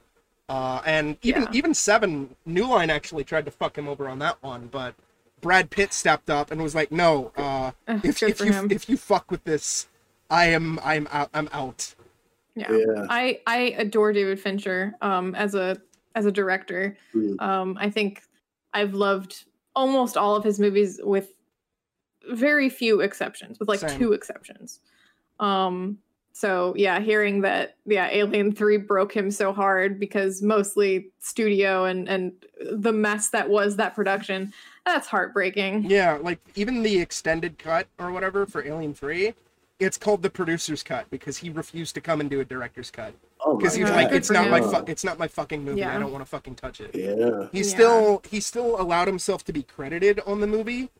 Yes, despite, he did not Alan Smithy. That yeah. But he fucking hates that movie. Yeah. And yeah, understandable. And so now we've got this, like, you know, this lingering dream film that is realistically not going to happen, but a take on Alien 3, continuing that Hicks and Newt story with Ripley being dead. Or they'll go in the whole reboot direction and have Ripley in it. Who fucking knows? But I think at this point it's so stuck in production theory limbo that it's not even going to happen. Yeah. But From what I've heard, a large part of that also stems from Ridley Scott. Is this Blomkamp's? Yeah, this is Blomkamp's. Okay. A large part of that also stems from Ridley Scott, from what I've heard, where he greenlit it, but then he decided, let's get through all these prequels first. And because Ridley Scott keeps wanting to add more and more fucking prequels, like, it started out as a singular prequel, Prometheus, and then it ballooned into, well, I'm going to make a trilogy of prequels. And then I think the last quote I heard before... Well, no, it's going to be even more, Mike, because I think the last quote that I heard from Ridley was like, oh, you know, it's going to be like 5 prequels. Who knows? It could be more. We could do 100 of these things. Oh, no. But the fact that he even said we could do 100 of these things, he doesn't give a fuck then. Yeah, at this point, it's kind of in Disney's camp, since Disney is the one who now owns the franchise. And Ridley is getting up there, so who knows if he'd be even able to do it anymore. No, we need to divert all of our time and resources and energy towards the Alien adaptation that we desperately need, which is an LV-426 world in Kingdom Hearts 4. Yes. Correct. I was going to say the Alien adaptation that we need, which is oh my God. David Lynch's Alien. Whoa. Just the chest burster comes out. Fuck you! The chest burster comes out smoking a cigarette, talking backwards, eating a piece of pie. Yeah. It'll be fantastic. It'll be the chest burster will be the baby from Eraserhead. Oh my God. Jesus. Well, that's about my my gigantic list of notes that I wanted to hit, and I believe we were going to briefly touch on another unrelated topic before we wrapped. Before we get to that, because the whole purpose of this was your thing of like, which is the better movie, even though we all agree that like it's a difficult question because they're so different in tone and everything like that. Yeah, I'd like to hear you. I do think there's a way to do like, what is your preferred viewing experience of like Alien or Aliens, because I still think even with both of them, like liking both of them equally, there's probably one that each of us prefers for one reason or another that we watch more than the other. I am a hard believer in the sequel. I think Aliens is my favorite of the two and the best of the two. Nice. I think it is.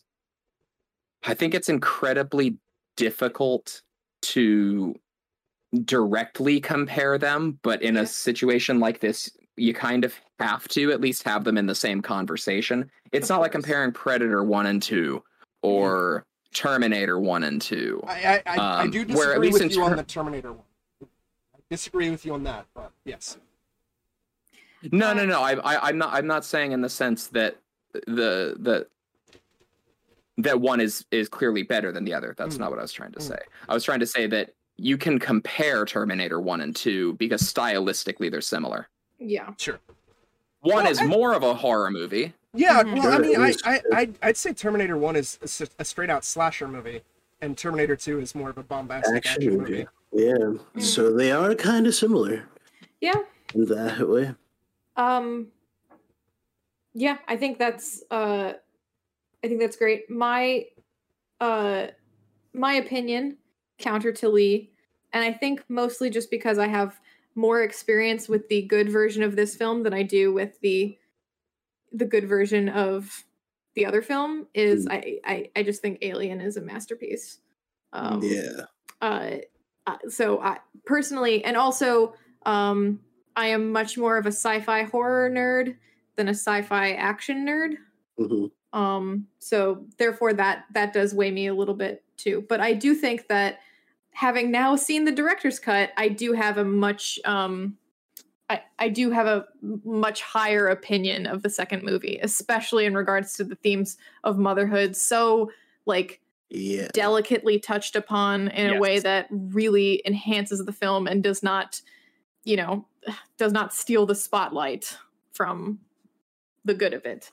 But yeah, in general, I would still say that Alien, for me, is the superior viewing experience. All right, fair.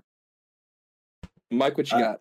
I think between the two of them, I'm with you, Lee. The sequel is...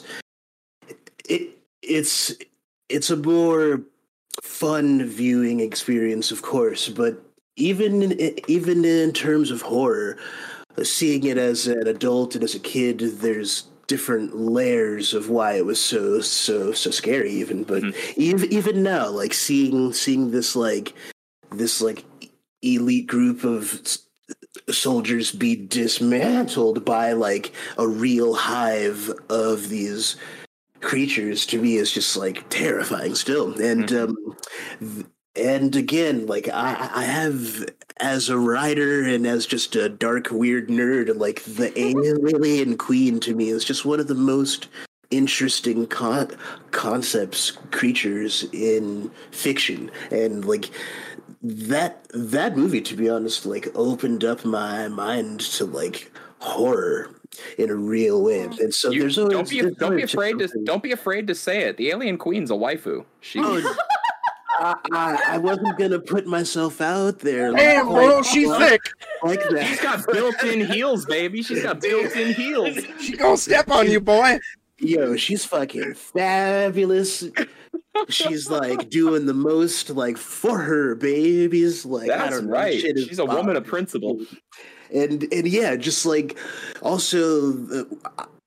I just remember during my first viewings and even now, just like the concept of what if an alien queen was just dropped off on any planet, and like this is a concept that's used in the Predator series like a bit more, and is one of the only effective links to the two series. But like just knowing how like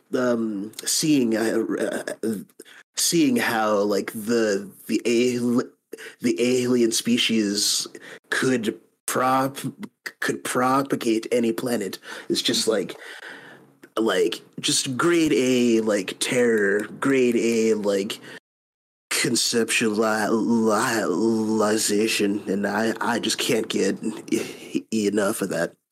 So two is just very near and dear to my heart.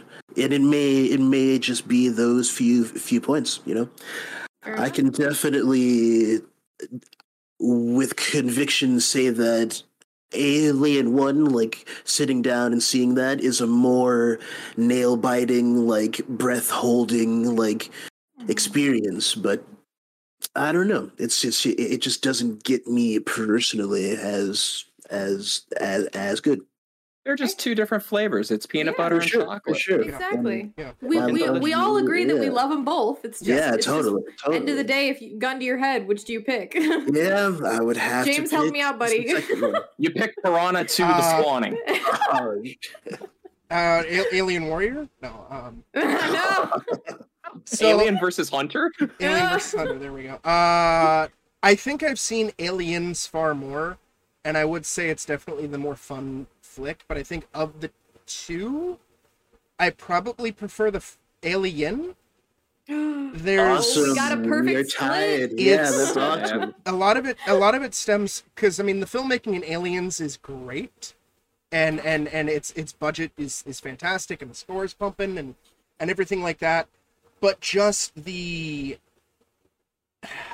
the fact that you especially if you don't know shit about the franchise and you don't know what to expect, and it's basically Alien is basically a haunted house movie, except for, you know, it's a spaceship or whatever. And there's a little bit of the corporate bullshit, and you know, Ash is certainly a shitheel and everything like that, but like the characters are just normies who are underprepared, and even though I love the fucking Marines, that's a little bit more of a draw, I think, like, it's because I fucking love horror and I love action science fiction, but like one thing I can say is, even though Aliens definitely has a lot of really fucking strong horror elements to it, is it does lose a little bit of the horror, because like we know Ripley is experienced in what these things are. It's kind of like a chief criticism I have of bringing back Resident Evil. Yeah, that's a great example of just their power levels kind of get too high, figuratively speaking. Yeah, when you're like, Leon's up against a fucking mutant T-Rex and he's just like, oh, okay. Yeah. I got this. It's I kind of appreciate the fact that like they don't have any form of self-defense. They're completely just scraping together whatever the fuck they can, like just makeshift trucker equipment, you know, like the flamethrowers and whatnot. Great point. Yeah, they have to just scrap together whatever crap they can, but like it's like if you're trying to craft in like an RPG, but you've only got like level 3 crafting out of 100. Yeah. Yes. And you're just like taking sticks and bones and tying them together. That's what they're doing. Yeah, and that makes it a little stronger for me. It's just that. Yeah, I mean, and there's that great set piece in the first Alien where it's literally them just like trying to stop the acid blood from eating through their hull. Yeah. And killing them all. Yeah. That was a really good little bit of horror there great, that like, was only tangentially related to the actual yeah. Well, that's the perfect like way to ship across like how fucked they are. Is like, we just gave a small surgical incision to one of this thing's legs, and it nearly killed us by eating through the hole. What is going to happen if we actually manage to blow a hole through one? Dude. Like, we're fucked. Yeah. And I think that stuff like that is why I think I would, with a gun to my head, I'd take the first movie. Plus there is, and I would love to see this reincorporated into the franchise, but there's that deleted scene that's in the director's cut of how the alien makes an egg without a queen. Oh. Wait, that's a deleted scene from the first. No, describe, please. Oh, yeah. So please, there's a scene where Ripley is like trying to basically explore and get through the ship and whatever, and she finds Dallas. And Dallas is basically cocooned to the wall, and he's basically fucked. He's been like, I think in the script, the alien's tail, when it like stabs you, it kind of injects like a paralysis type poison into you, so you're kind of fucked. And we also see Brett, and Brett is being morphed into an egg. Oh wow! Oh, and it's a genuinely horrifying bit of body horror, and like Ripley has to basically, if I recall, torch Dallas and Brett. She burns him. Yeah, Dallas is the first person to say "kill me." Awesome. I see. Awesome. Yeah. Okay, I'm down that. Yeah, same. Hunt down that deleted scene then. Oh, it's beautiful. It's beautiful. Visually, it sounds intense. Yeah. Yeah, it's pretty fucking great, and like that definitely kind of like I would love to see that sort of like reincorporated into the franchise at some point. That's very interesting. In the books, just a tidbit or whatever.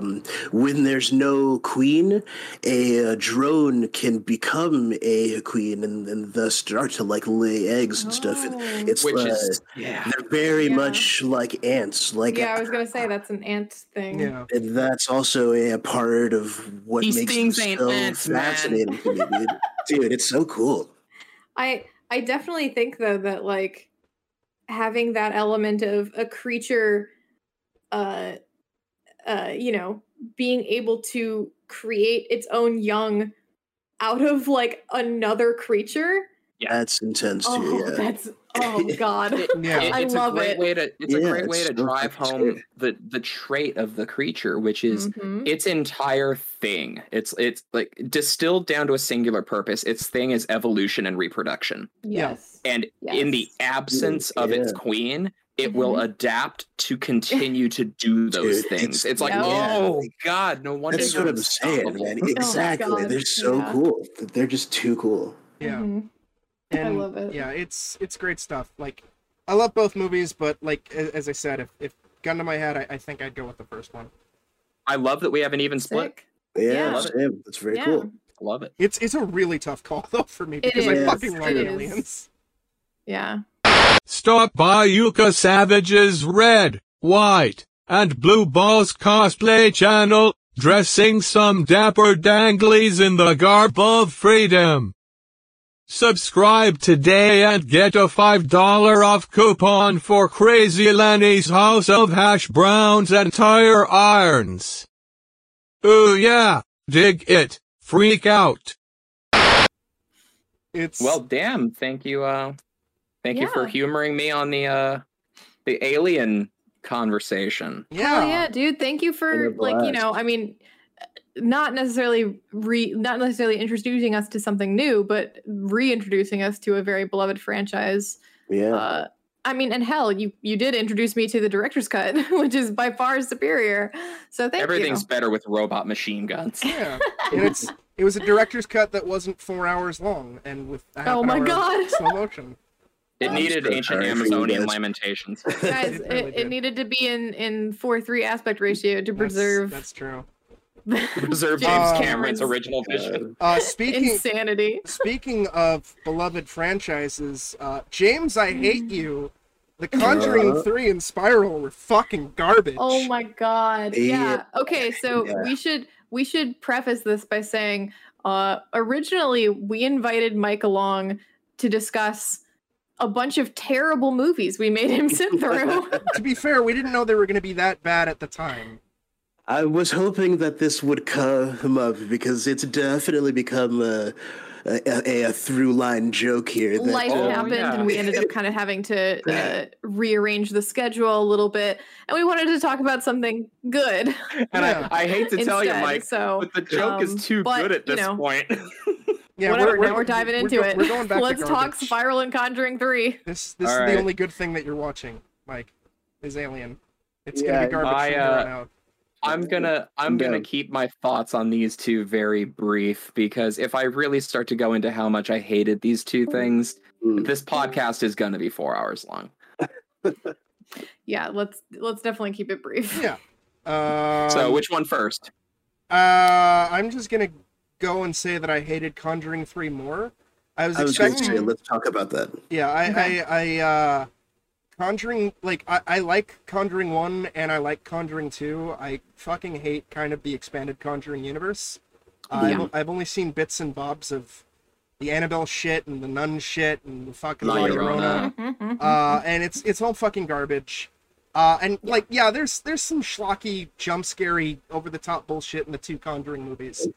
But there's a craft that James Wan has, and like a care for detail and pacing and structure and I don't love that he's become like the definitive voice of ghost horror in the past couple years, just because he's to me a little over reliant on jump scares and very basic techniques. But there's no denying that he does have a very keen eye and a skill for delivering horror on screen. Like there is a quality to his movies that is it's a high bar, right? Yeah, and more importantly, he doesn't open his movie up with stealing one of the most iconic horror shots. Oh my god! In movie history. Right. You said it. When all four of us were like, "Exorcist, what the fuck?" Oh, I saw some bullshit little article. It was probably BuzzFeed that said, like, "Did you catch this Easter egg to a horror classic in Conjuring 3?" And it's a side by side of the two Exorcist shots, and I'm just like, "You fucking."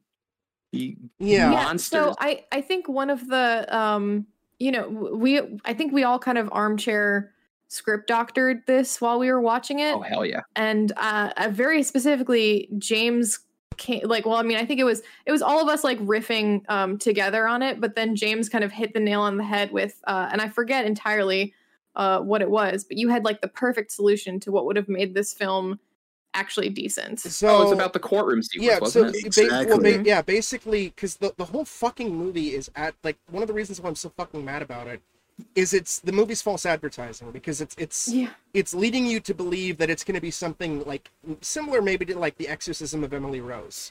Yes. Or like the oh my god, I think it's called Fear Itself. Yeah, the one with like Ed Norton. Yeah, Primal Fear. Primal Fear. Thank you. Fear. Yeah. Yes. Okay. Yes. Yeah, I was expecting Primal Fear. Yeah. I thought Primal Fear in the Conjuring universe with, focused on the Warrens would have been a cool movie. Yeah, Satanist. Yeah. So basically, a powerful adversary, Lee. Don't forget. So my basic thing would have been like, you open with post-murder, dude walking down the street, right? Mm-hmm. And the rest of the movie is the court case and witness testimony and flashbacks of leading up to this murder.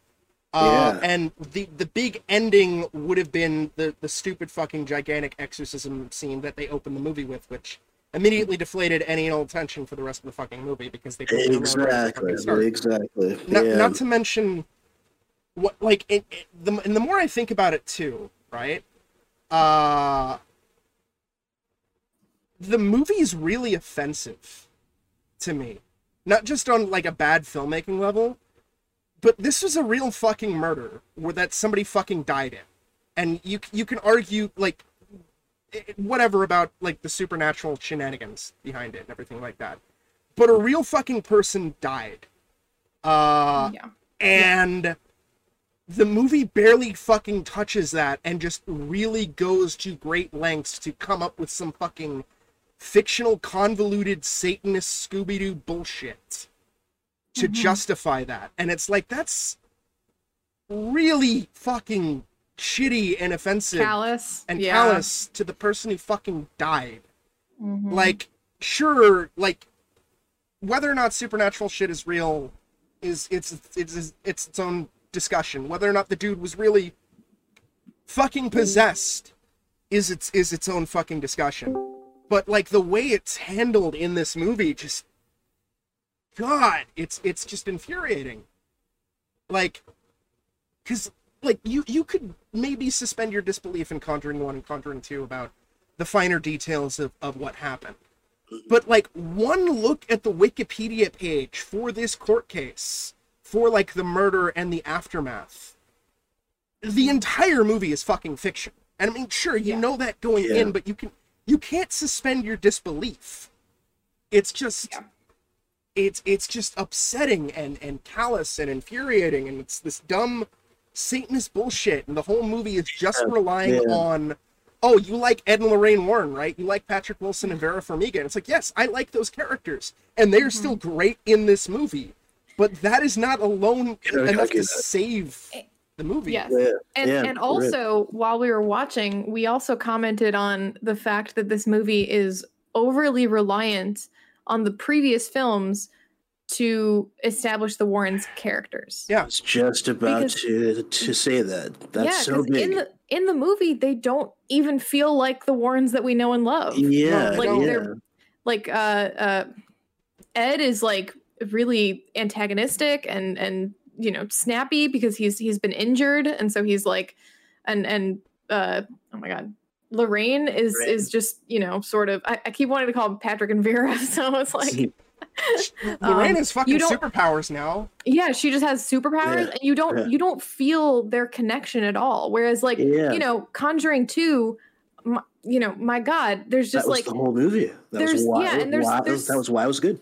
Yeah, exactly. And there's so many cute scenes of them, you know, essentially displaying how much they love each other. Yeah, like when I think it was a unique bond for this type of movie. Yeah, exactly. Because you like or even just like little scenes of, you know, Patrick Wilson singing Elvis to the kids at Christmas. It's so fucking cute and wholesome and there's none of that in this movie.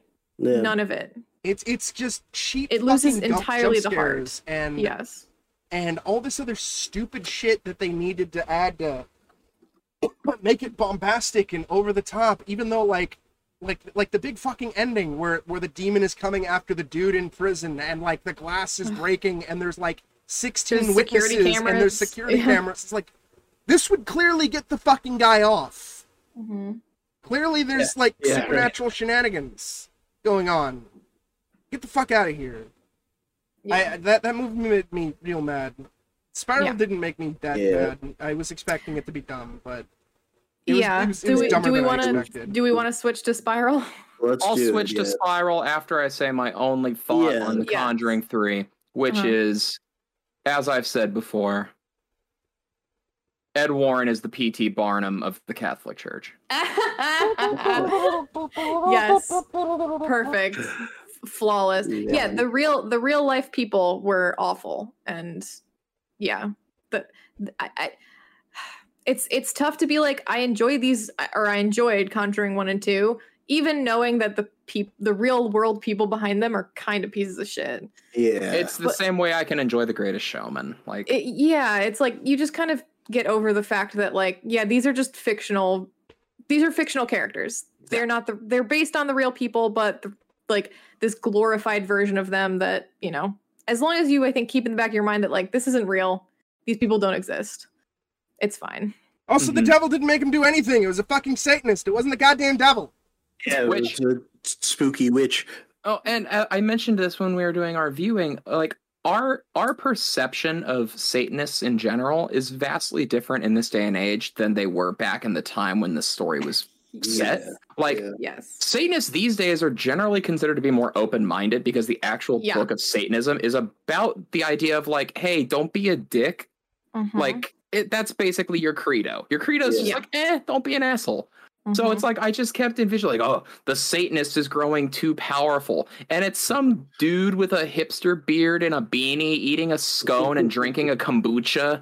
Like, hey, man, do you want to, like, check out this poetry I'm writing? He's too powerful. Like, get the fuck out of here with that. Hail Satan. Hail Satan. Hail. Oh, Jesus. My God. Hated it. Yeah. And then Spiral was surprisingly even a bit dumber than a normal Saw movie. Yeah. So when we were watching it, I voiced this to the crew, but I kind of felt like almost like this was one of those, they had a screenplay and then they adapted it into a Saw sequel. Hellraiser 5 through 8. Yes. You're totally right, Kat. That is what it felt like, because honestly, up until the last maybe 20 minutes, it just felt like a serial killer horror movie with traps. Yeah. I'll give the movie one kudos, which is I think that Chris Rock did an excellent job of playing Chris Rock. An unfunny because if you're trying to tell me he was any other character, you're fucking wrong. Yeah. I mean, you're definitely right. And James said a few times during our viewing of it that it seems like he just was down to do his, like, stand-up act in the middle of the movie, you know? Yeah. And it felt kind of stand-up. It was pretty bad. Yeah. And this is the second Saw movie in a row where the copycat Jigsaw has basically the exact same motive and is the exact same thing of just they're in law enforcement and they're trying to clean up dirty cops Yeah. Except for this one was a far more heavy-handed and less entertainingly stupid, since most of the traps were pretty lame. They were Let's talk lame. about the traps. One trap was, it was basically the Child's Play remake of Saw remakes, because there was one kill that was good. And also I think we all pointed out that none of the traps were escapable. Yes. Like they were all really bad if they were supposed to be Jigsaw-esque. Yeah. Yeah, they weren't there to like teach any kind of, there's like no like there's no purpose. It was just like torture, Yeah. Yes, it was just which, and also I think I brought this up when we were reviewing it. The first kill in the subway is very similar to the opening of Fear.com. You did say that, yeah. So and also stylistically, we have all of the other Saw movies are edited very sort of like 90s music video aesthetic, I guess, like very like punk editing. 9 Inch Nails, yeah. And this one felt very it felt like it was cribbing on Seven, which I know is a criticism that the original Saw movie received, where it's like, oh, this is banking on Seven and kind of very Seven-esque, but it's like, no, but this is actually feels like Seven. They have like the muted yellowish color palette, and it like all of the editing felt very Fincher than original Saw. Oh yeah, totally. Yeah.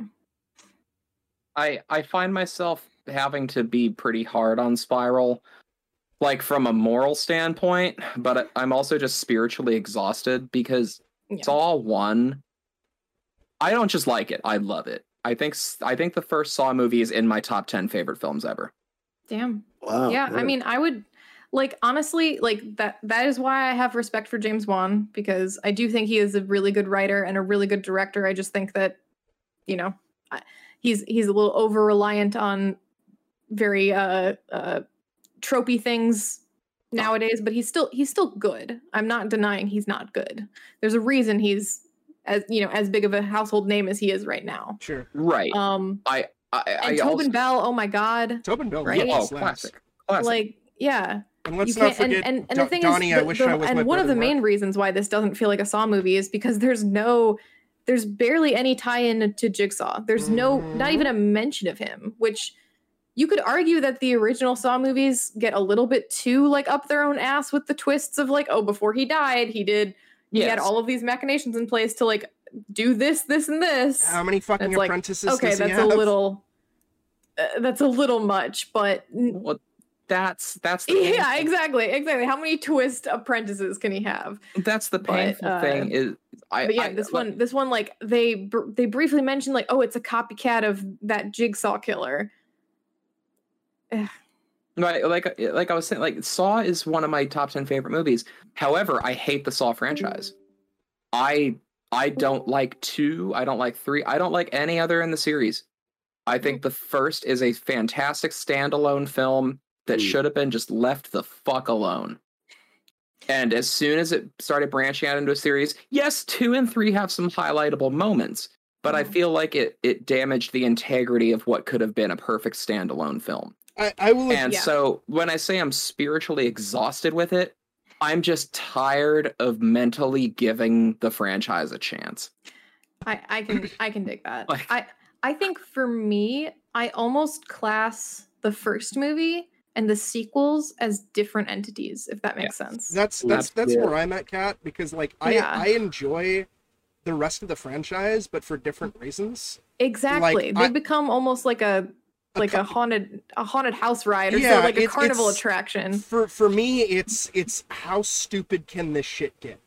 Yes. And that's kind of why I was excited for Spiral. I was like, all right, let's see how stupid this can get, or maybe it'll be back to basics like Saw 1. And it seemed like it was stupid in different ways that just wasn't fun.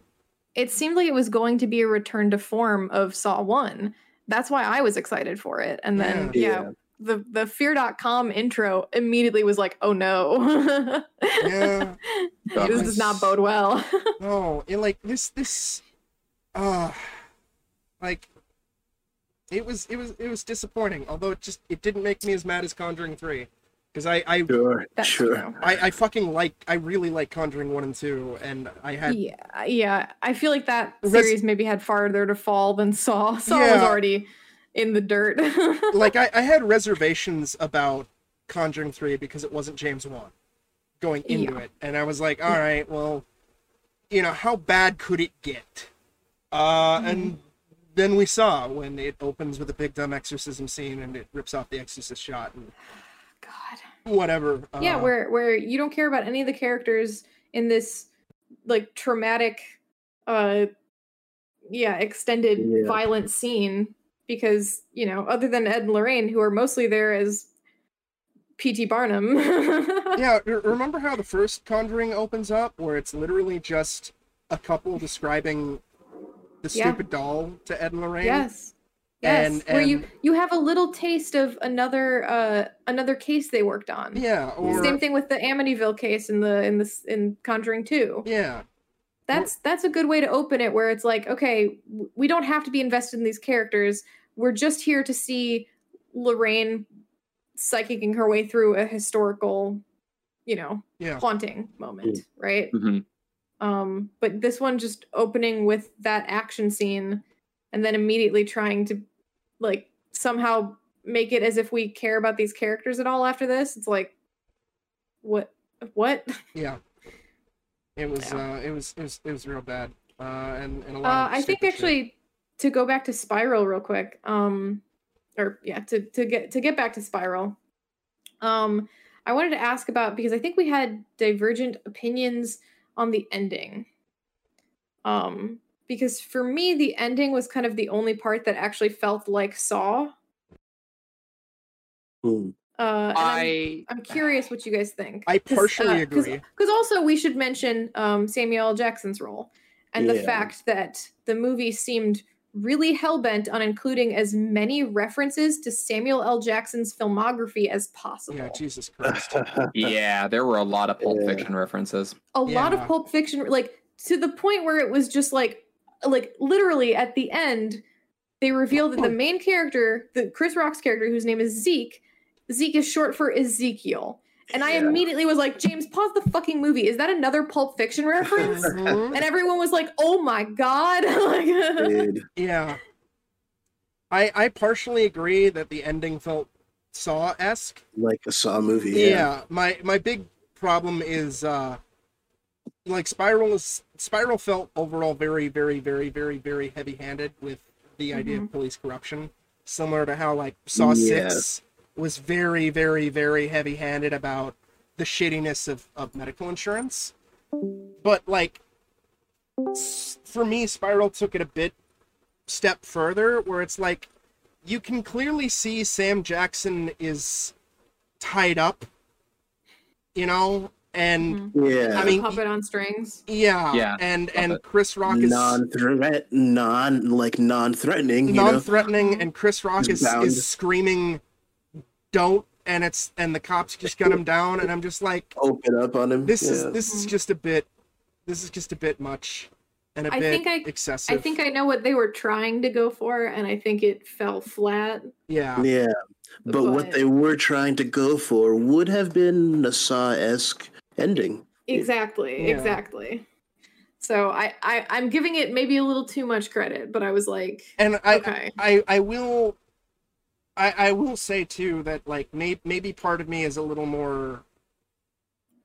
I mean, it still probably would have been heavy-handed, but it was originally set to come out last May, before a lot of the shit that went down in 2020 went down. Yeah. So I definitely don't want to accuse the filmmakers of trying to capitalize on recent tragic events or anything like that, but it definitely felt a little too forced. Yeah, I feel like if it did come out last year, it would have been pretty distasteful. Yeah. It's probably a good thing it got delayed an entire year. On that note, I have just one nitpick. I don't know if anyone else felt anything about it or caught it, but there are two scenes in Spiral where Chris Rock our protag, he robs some some drug dealers, and for the life of me, perhaps it was because I just wasn't following the plot, but it's not that complex a plot. But I have no idea why he robbed both of those drug dealers, and I low-key just got a feeling in the black. That was a Freudian slip in the back of my mind, and I just had like an old black man like Mohammed. Like, y'all just want to see this black man do some hood. Like, I don't know, with the blasting like trap music in those scenes. The purposelessness of those scenes, it literally just to me felt like whoever was behind the camera was like, we need an urban scene to make this feel a little bit more urban. Oh God, you're right. I don't know. I think you're right. Yeah, I didn't think about it until you phrased it that way. But dude, holy shit, I think you're onto something. I would agree too. Which is a shock because Chris Rock was like the executive producer, right? Like, exactly. Pushed all this. So I would agree too, especially because I know that this is the first Saw movie that partnered up with some musical artist, I forgot who, to do I believe a licensed rap track theme song for the movie. Movie theme song, you gotta love it. Yeah. On a side note, I hate rap these days. Oh my God, you guys! Remember back when it was good? And now we got. I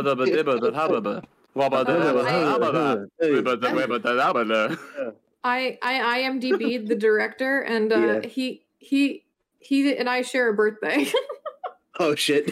Yeah. And actually, he was the director of Saw 2 as well. 2 through 5, if I'm not mistaken. Or 2 through 3, it's maybe 2 through 4. I don't know. Darren Lynn Bousman. He also did he also did Repo, the Genetic Opera. Oof. Yeah. I dig Repo. I also dig Repo, but a lot of people I've shared because I love the music. Yes, Repo. Absolutely. Like, hell Zydrate yes. comes in a little glass of wine. Yes. Fuck yeah. I shared the soundtrack with a bunch of people, being like, "This is like my favorite musical. I just love this nonsense." And then like later on, they were like, they sought out the movie, and they were like, "Holy shit, the movie was such a disappointment compared to the music." And I'm like, "That's really interesting, actually." Because, you know, I obviously discovered the music through the movie. But apparently that soundtrack slaps so hard that everything around it is disappointing in comparison. You can't always have Hedwig and the Angry Inch. Like there's a bomb ass soundtrack and the movie's good. Yeah. I still haven't seen Repo. I just know of it. And same. Bousman did it. Yeah. Repo's a blast. It's cheesy and schlocky, but it's a blast. Yeah. Cool. Yeah, it's very cheesy and schlocky. Well, my view on Spiral will just be summarized in my worst Mike Sucklasa impression of the only spiral I saw was it going down the toilet. Amazing. Beautiful. Yeah, actually, where were the spirals? No, there was a couple spirals. There was a couple spiral graffiti marks. There were no spirals to spare because Junji Ito used them all. Okay, an appropriate response. Also remember that scene where they walked in the warehouse and it was just like spirals everywhere, graffitied on the wall? Yeah, but like, and somebody's yelling at you, look, it's the title of the movie. But like, that doesn't graffiti in the background of a scene does not a title make. Well, they didn't want to call it Saw for some reason. Because like, why not just name the movie after a background, like, you know, I don't know, sunshine, because the sun is in the background of all the shots. Well, I mean, the franchise is already kind of fucked up. I mean, Saw 7 is Saw the final chapter, and then it's followed by Saw 8, which is just called Jigsaw, and now we have Saw 9, which is called Spiral, and now there's another Saw in the works, and it's called Saw X. Oh, God. Oh, no. Jesus. If ever I wanted a franchise to die. I can't wait to see how they incorporate a cop trying to take out dirty cops for the next movie. Since that's been the last two fucking Saw movies. Maybe the killer will be a killer who targets cops who are themselves serial killers of dirty cops. Oh. It's a dirty cop killer. So basically Dexter meets Saw. Yes. There we go. Saw is the Trinity killer. Starring John. Oh God. Starring John Travolta, so we can cram in more Pulp Fiction references. Oh my God. And also some references to Grease and Saturday Night Fever. I want to die. Oh, dude. Yeah. Oh my God. So anyways, that summarizes my thoughts on those two pieces of shit. Yeah. Does anybody have any last words, or should we Saber play us out? Yeah, fuck those last two movies, everybody. Go watch Wish Upon. Oh, hold on. We gotta Wish Upon gets its own episode at some point. That's the stinger. Go watch Wish Upon so that you're ready for when we do a podcast about it. Yes. Because we need to decide what we're doing next, because it's either gonna be Wish Upon, or it's gonna be Resident Evil Infinite Darkness, or it's gonna be the fucking Fear Street trilogy. I feel like we need to do the Fear Street trilogy, and I feel like I need to share my disappointment with the world about Infinite Darkness. Me too. 1 out of 10 babies. Wesker. I think we could probably pair Infinite Darkness and Fear Street together. Originally, when I was thinking about it like months ago, I was hoping that we could do like all 3 animated movies and Infinite Darkness. But considering how often they talk about fear in Infinite Darkness, I think it's only fitting that we pair it with Fear Street. Absolutely. Perfect. The Fear Cast. Fear Cast. Yeah. Love it. It'll be beautiful. We still haven't seen Fear Street 2 yet. No. Is it out? We will. Yeah, it came out on Friday. Oh, Christ. Oh, shit. And Fear Street 3 comes out this Friday. Oh. Let's do it. We could double feature it. Yeah. Oh, God. It'll be great. Yeah, the first one was terrible. And, minor spoilers, but we like Wish Upon more, and Wish Upon is a giant piece of shit. But it is a beautiful giant piece of shit. It's unrelentingly a piece of shit, but it's great. Wish Upon is phenomenal. I love it. Yeah. But Fear. But yeah. Fear. All right, so that was this episode of Gooncast. It's gonna be fun getting this together with all of our technical shenanigans that I'm editing out but I'm gonna mention anyway, just so the viewers know. It's not just you. There's been a lot of technical shenanigans. Do you know how many times I've had to mute the fucking mic because my puppy has been trying to fucking bite my headphone cable? Oh my God, adorable. Hey, we shamelessly released the Black Lodge episode. People who listen to this podcast know what kind of bullshit goes on behind the scenes. It's true. And it was great, to be honest. It was fun. Also, that's something I should bring up too, is even though he's credited, the 2 raps we have were composed by Ghoulguts here, Mike, and Mummy Dust. And MC Mummy Dust. That's right. Yeah, Mike and I are ready to take the world by storm. All that shit we were talking about rap being bad earlier. Dude. We're gonna take it back. Let's kill it. That's right. I'm making this clear right now so the world knows. I want to Wish Upon rap. Yes. You got it, bro. You got it. We will begin work immediately.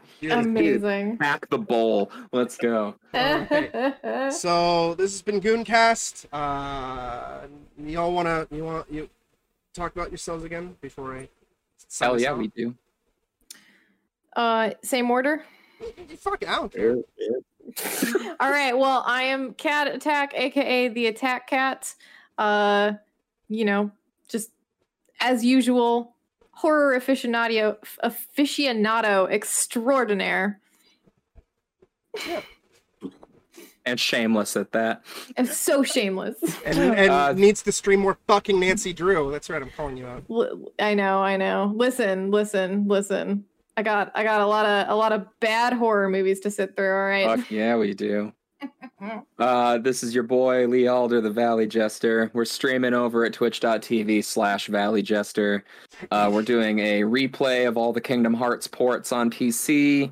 Ooh. And getting sidetracked a little bit with Greedfall. Because as someone who's part Native American, I can't wait to make a whole bunch of jokes about the white man. And it's great so far. Amen. All right, and I have been Mike, aka Ghoulguts. You can find me on Twitch by typing in mGhoulguts. I never stream, but Well, we'll fix that. if I ever do, you can see it there. Yeah, he runs on Ghoulguts runs on Ghoulguts Standard Time, where he'll tell me he's going to stream today, for example, and then he streams like 4 weeks later. But then we get Eldritch nudes, so it's all worth it. Yes, it's true. So. We do get the cosmic horror nudes. Yeah, but thanks again, guys. It was awesome, and hell yeah, absolutely great to have another master of horror on the show. Yeah. And just so you know, you're never watching another good movie with us again. It's just gonna be crap. Yeah, this was it. Give me at least one or two, at least, Relish Negative. the aliens. No, Jason X is next. Oh God. No, Jason X is too good. It has to be Jason Takes Manhattan. Unfriended, the dark web. Oh, dude, I will leave. I will leave the room. You can't leave. It's the dark web. It's a mystery box. And then once again, this is James, aka Saber0307. You can also check me on Twitch at Saber0307. I'm gonna be going through that Ghost Hunter course soon. There's a lot of phasmophobia on the channel, mostly because I'm a lazy shit who needs to get through his backlog and keeps putting off in favor of yelling at ghosts. So. And if you like Balan Wonderworld, we don't talk about that one. Everybody have a good night and don't watch Conjuring or Spiral. Get fucked. stay spoopy. I want to die. Fuck you, Discord. It's the Black Lodge still. It's better than Skype. We tried doing this on Skype, Mike, and it was just the worst.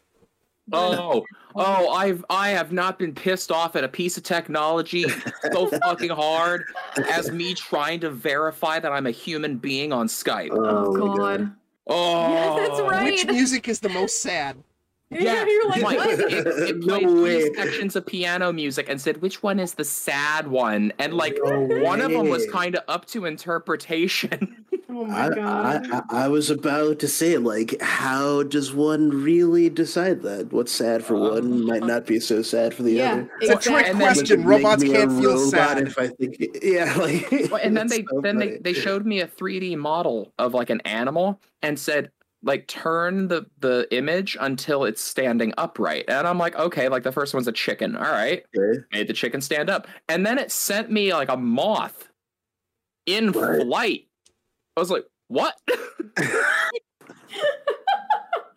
What the fuck is this shit? Oh my ridiculous. Oh.